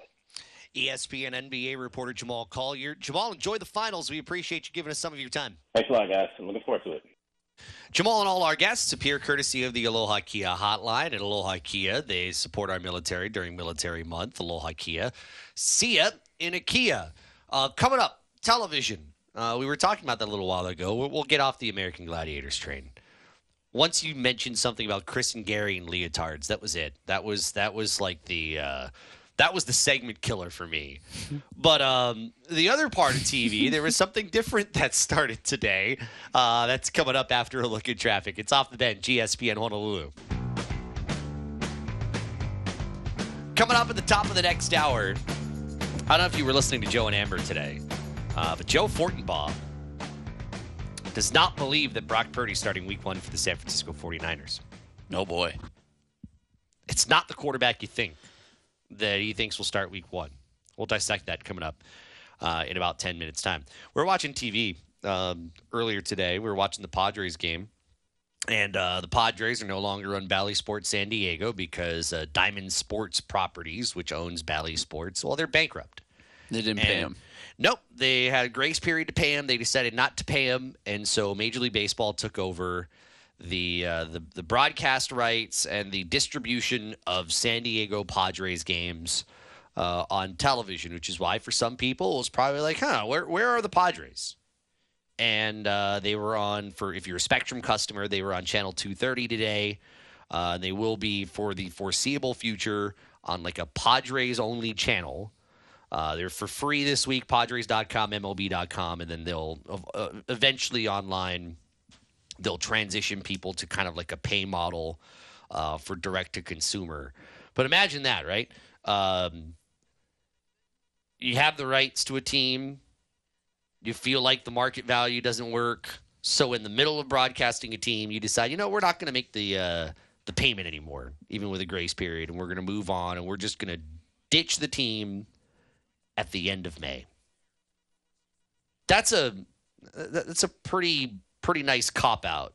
Yes. For Bally Sports to just walk away with very, very little punishment other than, okay, well, we'll see you. I mentioned it to you, I forget if it was yesterday or just different time. The game that upper corporate is able to play that the rest of us are not is frustrating. Yeah. Those of us that paid rent, myself, every month through the pandemic when I wasn't working, hearing that makes me upset. Yeah. When someone just, whatever. Not going to pay these guys, even though we're broadcasting their games. We're making money off of them. That to me, that's not right. That's not okay. Yeah. You would think a lawsuit probably comes out of it. And that's what I'm thinking. And it might. Because there's some good. I think that's worth noting, and we can note a little bit later on. But there's some bad to it. The Padres just spent a lot of money in the offseason. Last couple off seasons. Yes. They've got probably one of the larger payrolls in Major League Baseball. You know what they're not getting from Bally? Money. Yeah. I believe Bally Sports was supposed to be paying them about $60 million. That is a salary for at least one of your star players, if not 1.5. And so now you might be getting less from cable, satellite, just in the fees to operate a channel. But you're not getting $60 million to make up the cost of what you lose. It's a lot of hot dogs. Yeah. It's a lot of hot dogs to make up that 60 mil. And so all of a sudden now, you have a team that spent money to compete that now has to realize, unless they can get another deal, which they won't, I don't think, because regional sports networks are dying. They are dying because the model is old. People are going away from cable, and they're going online. And nobody is going to spend $60 million a year to broadcast a team's games for 162 games. Unless they can find something that would make up those $60 million, they're in a really bad spot. The Padres aren't doing well this year anyway. Yeah. They might have to be sellers now when we get to the trade deadline because they may not have the money to be able to afford trying to be this competitive. It's a game changer. Yeah. And we might see this for other teams that they have. There are some teams that they've been late on payments for, Arizona, Texas, and that could create some problems. I will say, we've seen some regional productions for games all the time, and we're very fortunate. Spectrum's top-notch here. Bally Sports productions are some of the worst I've ever seen. From graphics to music, it's awful. It's like day one, Major League Baseball produces something, and it's an upgrade. But we'll talk a little bit later about why this might even be better for the consumer as well. Sam Darnold, week 1, San Francisco 49ers. Did you ever think that you would hear those words? Joe Fortenbaugh, by the way, earlier on Joe and Amber on ESPN Honolulu. Did you ever think when Sam Darnold was signed by the team in the offseason that he was a legitimate QB1 contender? Absolutely not. He wasn't even number 1 QB contender last year for his old team. Now, all of this is, of course, kind of conjecture. Of course. We're months away from even preseason. But do you think he has a point, though, on the way the structure of the Niners and the uncertainty of Brock Purdy's injury makes sense there? In some aspects, yes. The part that really resonated with me was his assessment of the Trey Lance situation. Yeah. I think the verdict is out on getting quarterbacks from North Dakota State, and it's just not working out. I think that is all product of guys like Mel Kiper Jr. Hyping people up from the college level and think, oh, he's got an NFL body and an NFL arm, and he's going to do great at the next level. Didn't work out for Wentz, and it doesn't look like it's going to work out for Trey Lance. Well, it was a little better for Wentz than it was, maybe not long-term, but short-term it was fine for Carson Wentz. I've always wondered why, if they really are this world-class quarterback, how come they haven't played at a bigger school? And won AA. I don't understand it. Yeah, wow. The only thing I can think of, North Dakota State gets a bunch of cred as a program that throws the ball around and wins. And would you rather go to a program that throws the ball around and wins, or get stuck in a lower tier Division I program that doesn't? Sure. I think it's just I've always just been puzzled by that. And to kind of go back to what he was describing, they are having to figure out what they're going to do with him right now, because I do agree that the perception is that they're needing to control the narrative here. Yeah. To keep from it looking like they blew it, because they took him in the first round of the draft. And anytime you, as upper management, the front office blows it on a first round quarterback, people are going to want to know why. By the way, one other quarterback from North Dakota State was drafted to the NFL. Easton Stick from was a 49-3 record at NDSU, drafted by the Los Angeles Chargers in the 5th round in 2019. Never played. There you go. And I'm a fan of quality coming from anywhere. I've always been curious why they give so much hype to quarterbacks coming from that school. I don't know that it has anything to do with North Dakota State. I just don't, if there was more about that school, I think you'd have more quarterbacks drafted from there that don't end up doing anything. The fact that we've named 3, and I don't know that there's been any more than 3, but the fact that we've just named 3 tells me that it is not about the school, it's about the player. At least Wentz was kind of successful. Sure. He's still an NFL quarterback. I get that. I think just because really we didn't really hear of NDSU up until 6-7 years ago, whenever Wentz comes out. And sure, spectacle, he's a huge guy, awesome. And then comes Lance. I am like, it almost feels like they're trying to do it again with Lance. And I wasn't buying into it, even from day one. And I will say, those two quarterbacks are different as far as type of quarterback. Yeah, I've just been skeptical about Lance from the get. If Lance doesn't earn even a backup job in San Francisco, his career's done. I don't know how a team takes a flyer on Trey Lance if he can't even be the backup, whether it is to Sam Darnold or it is to Brock Purdy. How do you recover from that? That the injury, coming back from those injuries, hard to do as it is, but how do you recover making everybody believe that you're fine, you have healed, you have recovered, but yet still not good enough to crack a depth chart that would get you on the roster on game day?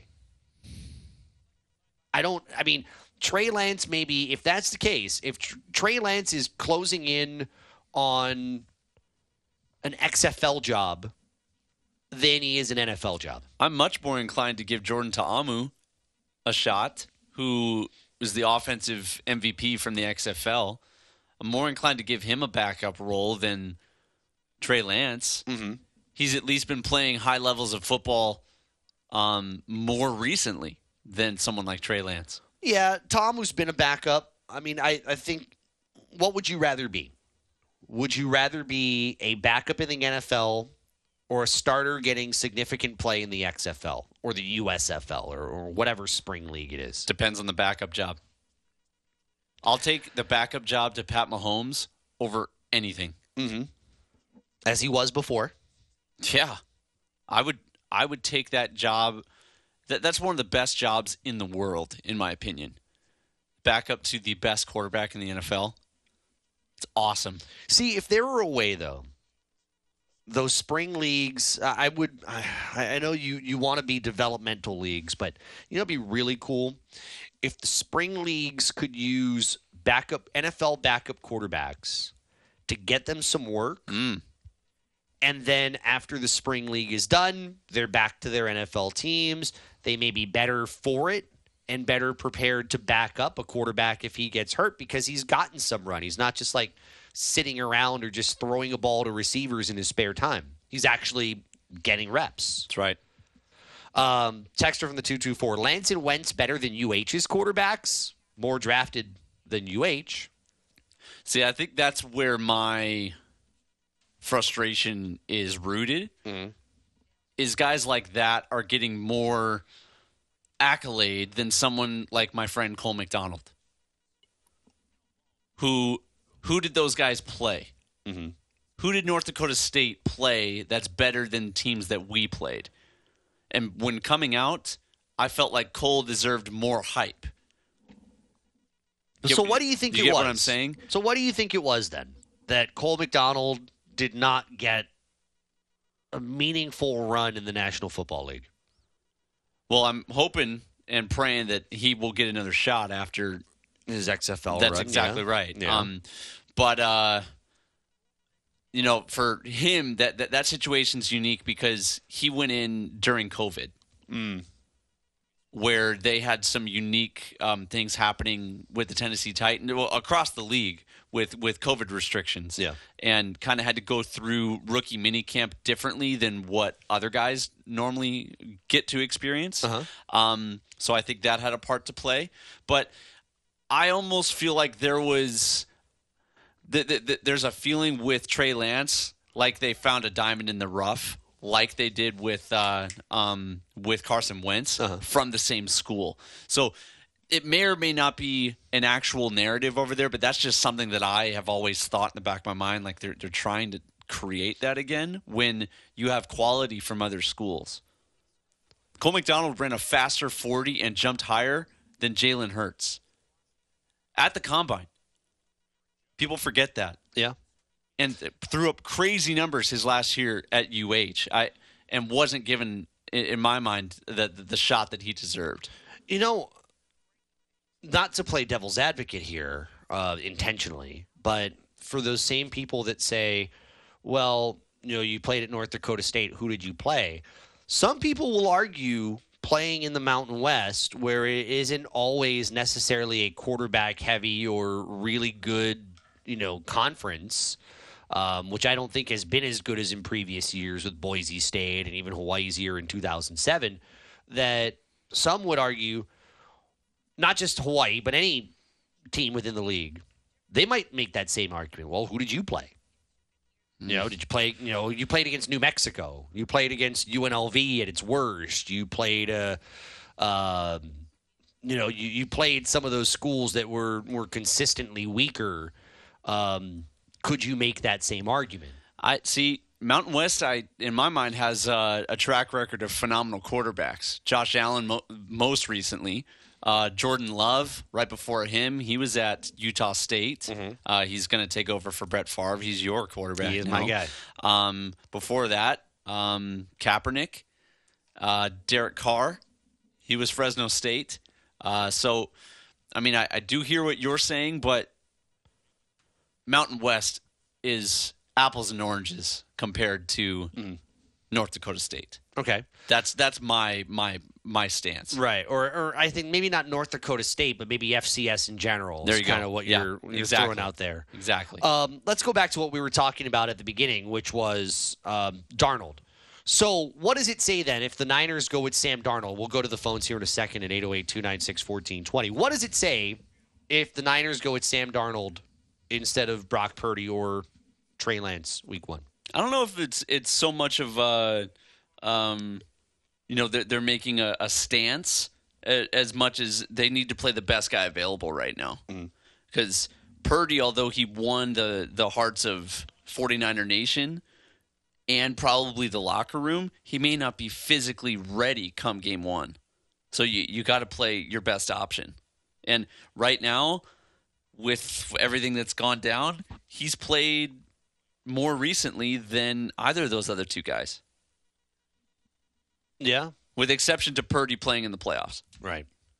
Let's get Harlan in here at 808-296-1420. Harlan, what's up? Hi, guys. Awesome show. Thank you. I think the Cole McDonald thing was really appropriate because you could arguably say that he played against the likes of Derek Carr and David Carr, who are longtime Fresno State. And last I checked, David Carr was first overall pick by the Texans. Now, he didn't really do much, and he's an analyst for the NFL Network now. Mm-hmm. But I think the Mountain West Conference has good players. And, the quarterback in Buffalo is pretty good, and he came out of Wyoming. So that being said, I think you can find good players everywhere. I think it's unfortunate what happened to Trey Lance. And I actually played football with Sam Darnold's father. He was in my fraternity, small Division III school, and he was an offensive tackle, which is where Sam gets all of his height and thickness from. But anyways, great show. I'll take your response off. Just as he was going to say, take your thoughts off the air. His phone and his wherever he is on the freeway probably said otherwise. Thank you for the call, man. What's your reaction to that? Yeah, so I can't separate my thoughts from being a former UH player. Being Chris Hart in a meeting earlier called me a homer. So you have to take that into consideration with pretty much anything that I say, because I'm always going to be fighting for our guys here. Always going to be fighting for UH and subsequently the Mountain West, because that is us. And I will always be the guy that tries to keep it straight and narrow. So you and I will balance each other out on that. That's right. I'll challenge you on some of that, and you'll challenge me on some of that, which is good. And so that's where some of the inquiry comes whenever they give all of this top 5 excitement over guys like Trey Lance coming out of North Dakota State, an FCS school, wondering, are there better options out there that just aren't getting the Mel Kiper attention? By the way, you just got called definitely a homer. Fine. But texter from the 292 does ask Cole McDonald's accuracy, which it did come into play, did not? I mean, the questions about his accuracy, I think especially down the field, did that not become a question mark for some? It wasn't so much his accuracy as much as it was his release. If you recall, he had that really kind of long delivery, which people don't know this because, again, it was COVID. Yeah. He worked really hard to shorten up that release, and it looked fantastic whenever he was in the NFL. He did improve his accuracy in college. His freshman year, he only threw 9 passes, but he was at 56%. He was at 59% his sophomore year. He was 63.8% his junior year. So he did improve on that. He did make strides on that. But I do remember that being a conversation for some people, I think, going toward the next level. That release, too, wasn't it a little more elongated? It was. He would bring it down. It was down and around. So it was very long and took a long time to get rid of it. The only thing I'll say is his run in the XFL, the one thing that I think hurts him is that he was used more in a, I don't want to call it, but I guess I am if I'm saying it, in a gimmicky type of way. He wasn't used as an every down quarterback. He was used as a guy who came in running situations and occasionally threw the football. But he wasn't given, I think, the greatest chance to showcase all of his skills. Well, if you were keeping up, he actually won the job. Later, yes. Halfway through the year. Yes. Beginning of the year, you're exactly right, because he's 6'4" and runs a 4.5 40. He can fly. So that they're using him more as an athlete than a standard quarterback. But the other guy wasn't getting it done, and Houston had a chance in the XFL to make a title run. Right. And Cole ended up being their starter. So to me, that's trending upwards for sure. We'll see how it goes for him. I'm excited where he's at. Steve, hang on. We'll get to you coming up after the break. Traffic and Sports Center coming up in just a little bit. Steve's been hanging on patiently. We're talking about Hawaii football. We'll get back to the Hawaii schedule and some players named to the Athlon list coming up in just a bit. Steve, thank you for calling in. How are you? That's great. Thanks for taking my call. Yeah. Congratulations, by the way, on the baseball and your announcing. I really enjoyed it. I appreciate that. Thank you. And I want to thank you for doing a replay of your the home run by Stone. Oh, yesterday, You know, that night, I like to listen to the games on the radio, so I dozed off, and I missed the end of the game. Oh, no. When it was tied up at 11-11, I was all sick. So You put him to thank sleep, you. But Josh. what I wanted to say, your partner, Hunter, is it? Yeah, that's me. Hello? It is Hunter Hughes, Are yes. you there? Yes, What sir, happened? we're We got here. cut off? You're there. Oh, I'm sorry, yeah. So anyway, I just had a remark about, how he's with the Hawaii guys. Now, I have always been of the opinion that if all the top players from Hawaii stay home and play football and for their state, where they grew up, their home, we would be a top 25 team every year, year in and year out. I really believe that, but, Someone's saying yes in the background, by the way. Who's that? Oh, I'm on the phone. I'm sorry. And turn your phone off. You're being interrupted. Sorry. This is a great call, Steve. Yeah, but anyway, I really believe that. I really believe that if all the top-notch guys every year stay home within 4 years, we'd be a top 25 team for the rest of our lives. I really believe that because there are a lot of good ball players here from Hawaii. I think Steve makes a case. And, Steve, thank you for the call. And to your friend in the background, thank you for shouting out in the background. That was Appreciate awesome. you listening. I want to stay in reality because I think that's where I like to kind of keep myself. As great as it would be for all the local players to stay home, it's not realistic.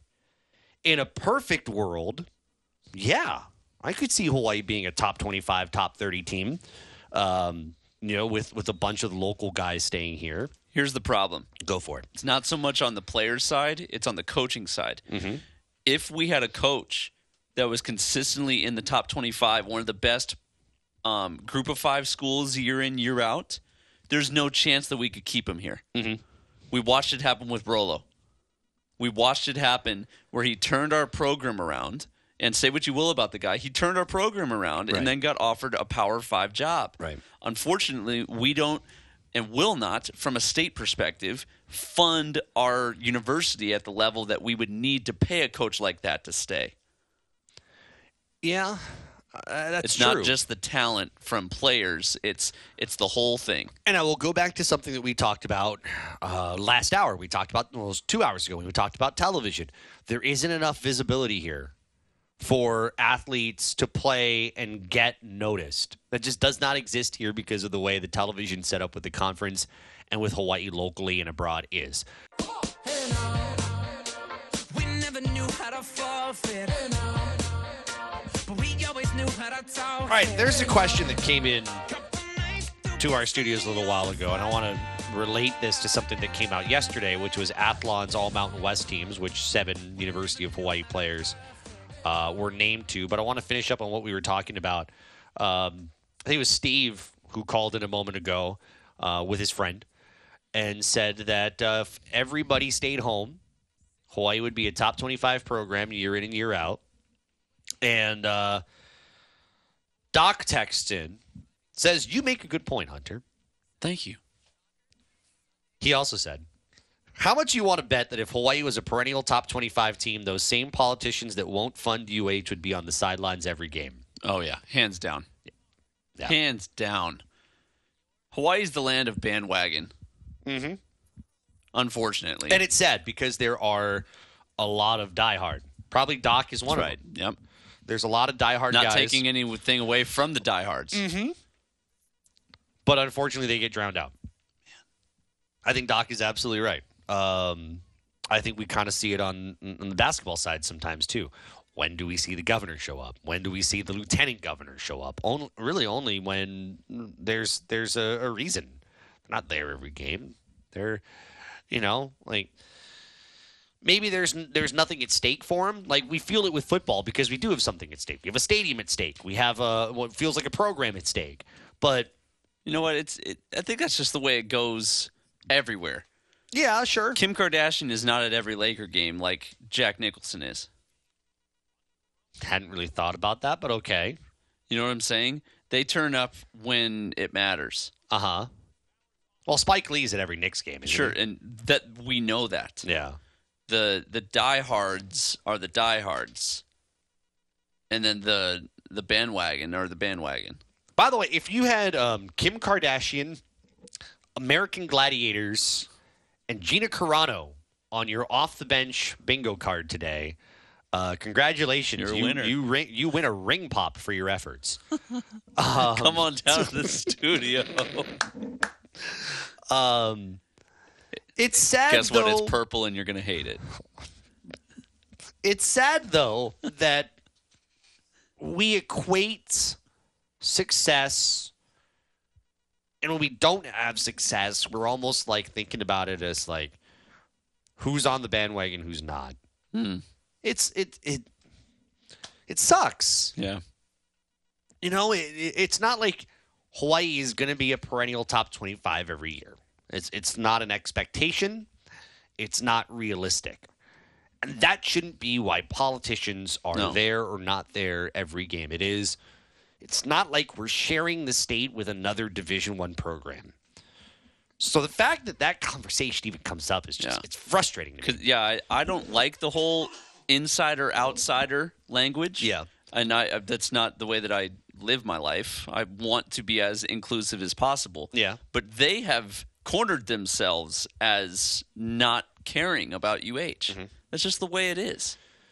Yeah. Unfortunately. But I also wonder, to be fair, how many other states do their Division I programs see their governors or mayors or politicians there every game and have a big deal made of it every game? Certain ones, a lot. I'm sure.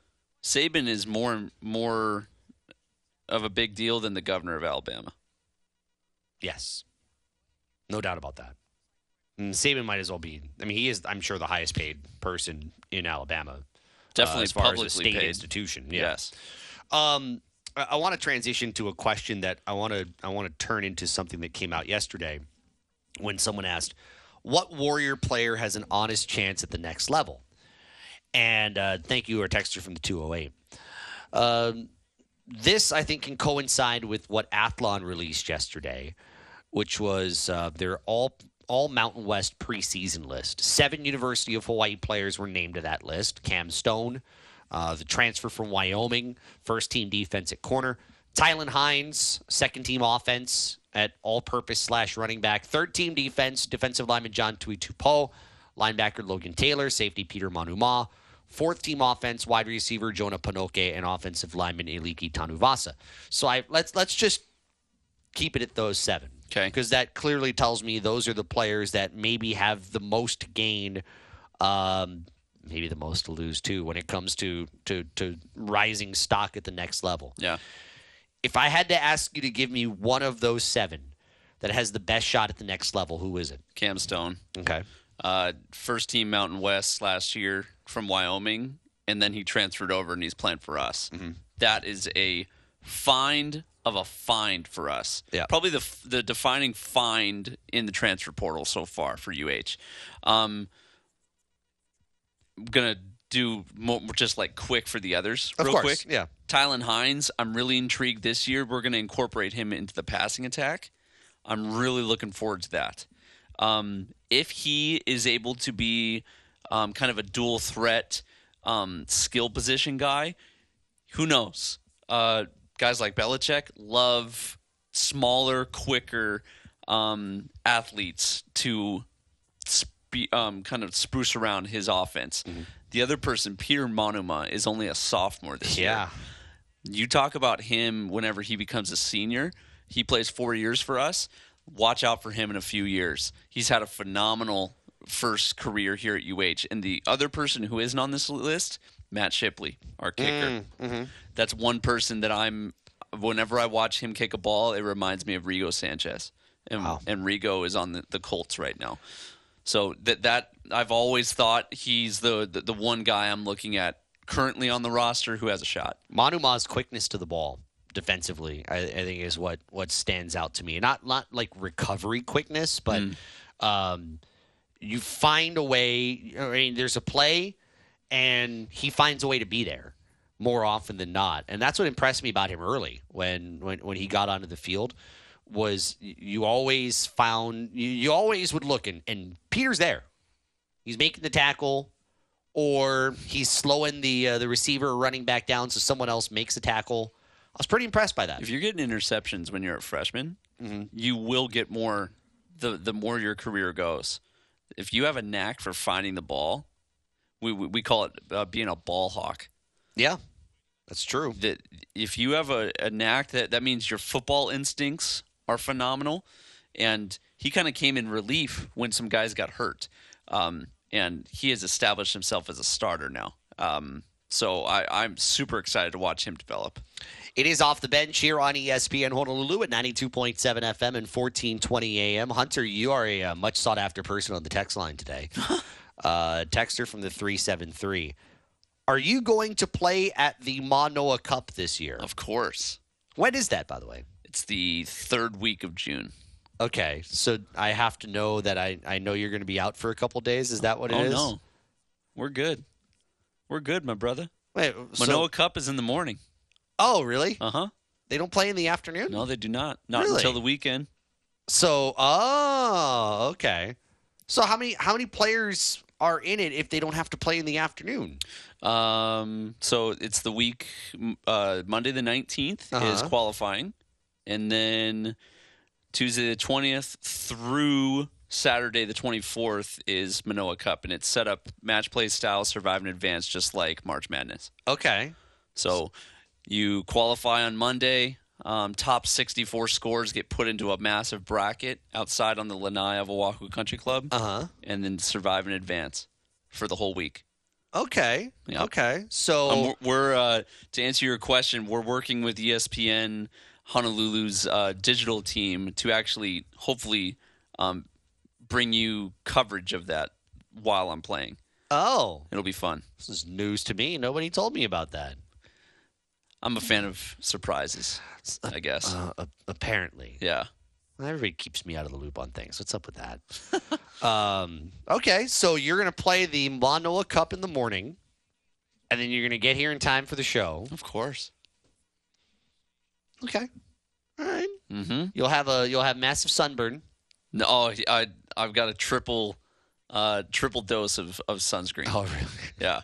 And I've got a massive tailor-made sun hat that would make any auntie in Manoa doing their gardening jealous. Okay. Oh, okay. Uh-huh. I got to see this. Oh, I yeah. got to see this. I have to wear it. All right. We are, 2.5 weeks away from that, so I'm going to hold you to that. I'm going to also ask you if you can wear that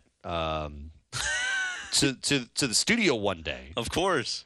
If you can do that, we'd love to get a picture of that. Okay. Just so people can see how ridiculous this sun hat is. I mean, it's not massive, but it does the job. Well, that's the main thing. It has to do the job. That's right. That's the point. Friday and Fitzsimmons coming up. Final words in a moment as well. Hunter is the popular person on this team. As we know, you're a former University of Hawaii athlete, and I am not. Your dog likes you better. This is true. I met your dog the other day. Yes. She wasn't a fan. Yeah, well, my dog's just nervous around other people. Takes a while to warm up to her. Yeah, my dog definitely likes me better. That's true. That's the one thing I have. Text from the 223. A sun hat, Hunter, is also called a sombrero. Yeah. Since you were talking about your sun hat earlier. And Scott asks, what's in the bag? So when you're golfing at the Manoa Cup, what is in your bag? Club-wise, driver, 5-wood, and then 3-iron all the way down to pitching wedge. Then I've got a 52, 56, 60, and a putter. 52, 56, 60. Those are all degrees of wedges. Okay. Yep. Sorry. That's okay. You're fine. I'm not the golfer in the group here. And then after that, they just go to a letter to the clubs where a pitching wedge is usually 48 degrees. Okay. And then so on and so forth from there. Gotcha. Pitching wedge 9, 8, 7, 6, 5, 4, 3. Gotcha. Yep. Okay. And what then, else do you have in the bag? I usually play TaylorMade golf balls. The TP5, I swear, goes further. Okay. Also, my boy Trev is the TaylorMade rep out here in Hawaii. Shout out to Trev. Okay. Do you have some kind of endorsement deal with No, them? nothing official. Same with the shirt that I wear, OGA. Tim is just a good friend, and I try to rep them whenever I can. Okay. And then I told you this during the break, I always have coconut water. Always. That's something that I not only need for hydration, but I look forward to it every time I'm playing. Why coconut water and not like regular water? It's just a little pep of electrolytes. Okay. Every time I take a sip, and you look forward to the sip. You don't always look forward to the sip of water. Okay. Anything to keep the mind distracted, light free. I'm going to try to do that. Okay. Yeah. No other gimmicks in the bag? No, I have a ball marker and divot repair tool that I've had for the last 15 years from Blessings Country Club in Fayetteville, Arkansas. Okay. It's the closest thing that I have to a good luck charm, but I always play with that in my back pocket. Gotcha. Yeah. Okay. Cool. But then I'm real loosey. Like, don't wear a glove. I try to be an athlete first.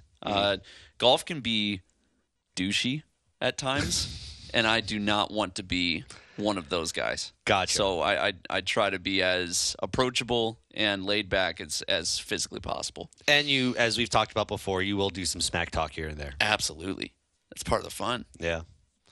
On that note, final words. We've given ourselves a little extra time for final words today. So, Hunter, go first. Final words. Something came out today about the New England Patriots and that them possibly in the avenue of cheating yet again. Oh, boy. The headline reads that the New England Patriots violated OTA rules and basically just went around them. I dug into it a little bit more. Turns out they had a few meetings outside of scheduled events because this is the downtime during the year that I've always thought is funny that the NFL has rules about that. It's not like the NCAA where we're worried about overworking minors. I guess, yeah. I've never really understood why they care so much about OTAs and rookie minicamp and all that. They're paid professionals. Use them. They're employees. I've never really understood that. But long story short, not much here. If you guys hear about that, this is not Deflategate all over again. Gotcha. That's my last word. Gotcha. My last words today. I was surprised today when I logged on Twitter. What time was this? 9-ish. I think I left home, so it was about 9. And I logged on Twitter, and I saw pitching coach Matthew Troop leaving the University of Hawaii baseball program. Being an assistant coach, and in his case, a volunteer coach at that, because in college baseball you have X amount of coaches that you can pay. They're going to add one more here coming up in the next year, but most coaches are volunteer coaches, and Coach Troop, as a pitching coach, was one of them. And so I was bummed when I saw a statement on his Twitter today, basically saying goodbye. I'll read in part of it, and I quote: "The past 2 years in Hawaii have been phenomenal, with countless experiences that I will cherish for a lifetime. I have been in constant awe of the human beings I have met and their drive to grow the sport of baseball at the University of Hawaii at Manoa. After much thought, my wife and I have decided that we will be moving back to the mainland, closer to our parents, to start our family. As exciting as this next chapter in my life will be, it is bittersweet to say goodbye to the islands and all the incredible people I have met there." On a personal note, and I said this on Twitter briefly, I get an opportunity to talk to coaches, basketball and baseball, and occasionally softball, every year, basketball more so this year. And football. And football. Not as much, but yeah, and football. And Timmy Chang, during the year here and there. Coach Troop and the Hawaii baseball staff is very much open. They're really open to access with us and are really, really good with that. And Coach Troop is one that when I talk to him, when I get a chance to every week, they are, or he is someone that I learn from every week. So it makes me smarter. But when I talked to him today, one of the things I said was, I can tell when I talk to you about players or I talk about the program that there is a general love for the program and for the student athletes you coach. Genuine. Yeah. And some people go through it because, it's a job, and you go up the ladder to the next one. Stepping stone. Right. Yep. Not him. Most coaches look at Hawaii as that. Yeah. And I get it. Yep. I don't necessarily have blame for those coaches who do. I get it. Not him. It's very tough to be a volunteer coach, at the University of Hawaii. It is expensive to live here. You're basically uprooting your family, I guess, to be here, hoping for an opportunity that maybe you become part of the paid staff at one point. But you're away from family. He gets an opportunity to be closer to family and figure out what's next for him. And by the way, his family, awesome family. Met the mom and the dad several times. Just quality people, really, really quality people. So just not even talking about coaching, it's a loss for UH baseball. When talking about coaching, and we've talked about pitching, I think here and there when we've done this show, what he did with the pitchers that really had to step up is pretty remarkable. They had one of the lowest conference ERAs in all the Big West, truly pitching about, 5 guys? Yeah. And considering that and being in contention for the Big West with 5 guys that you used working regularly? For free. Yeah. Wow. That's awesome. It's, if you could give a pitching coach of the year, I would give that to him. Dang. That is a monster job to have to do, and he did it. So Hawaii had the lowest ERA in Big West games of all pitching staffs. They had a 4.23 earned run average. Wow. Better than Fullerton, who's gone to the NCAA tournament. So, I'm bummed. This is also a tough time for a lot of those guys who are, volunteer coaches or grad assistants. This is kind of a transition period. You're hoping, are you going to be back? Is there another opportunity for you? This is where college baseball gets really kind of frustrating because our own Ashlyn, her other half is Freddie. Yeah. On that staff. And his contract expired. And he's right now coaching with the Wilmar Stingers in the Northwoods League in summer ball. He's a field manager for a second year. He's a rising guy. Yeah. But there's a lot of uncertainty for a lot of these coaches who don't get paid. And college baseball is flawed for that. Softball, same thing, flawed for that. I'd like to see that change at some point.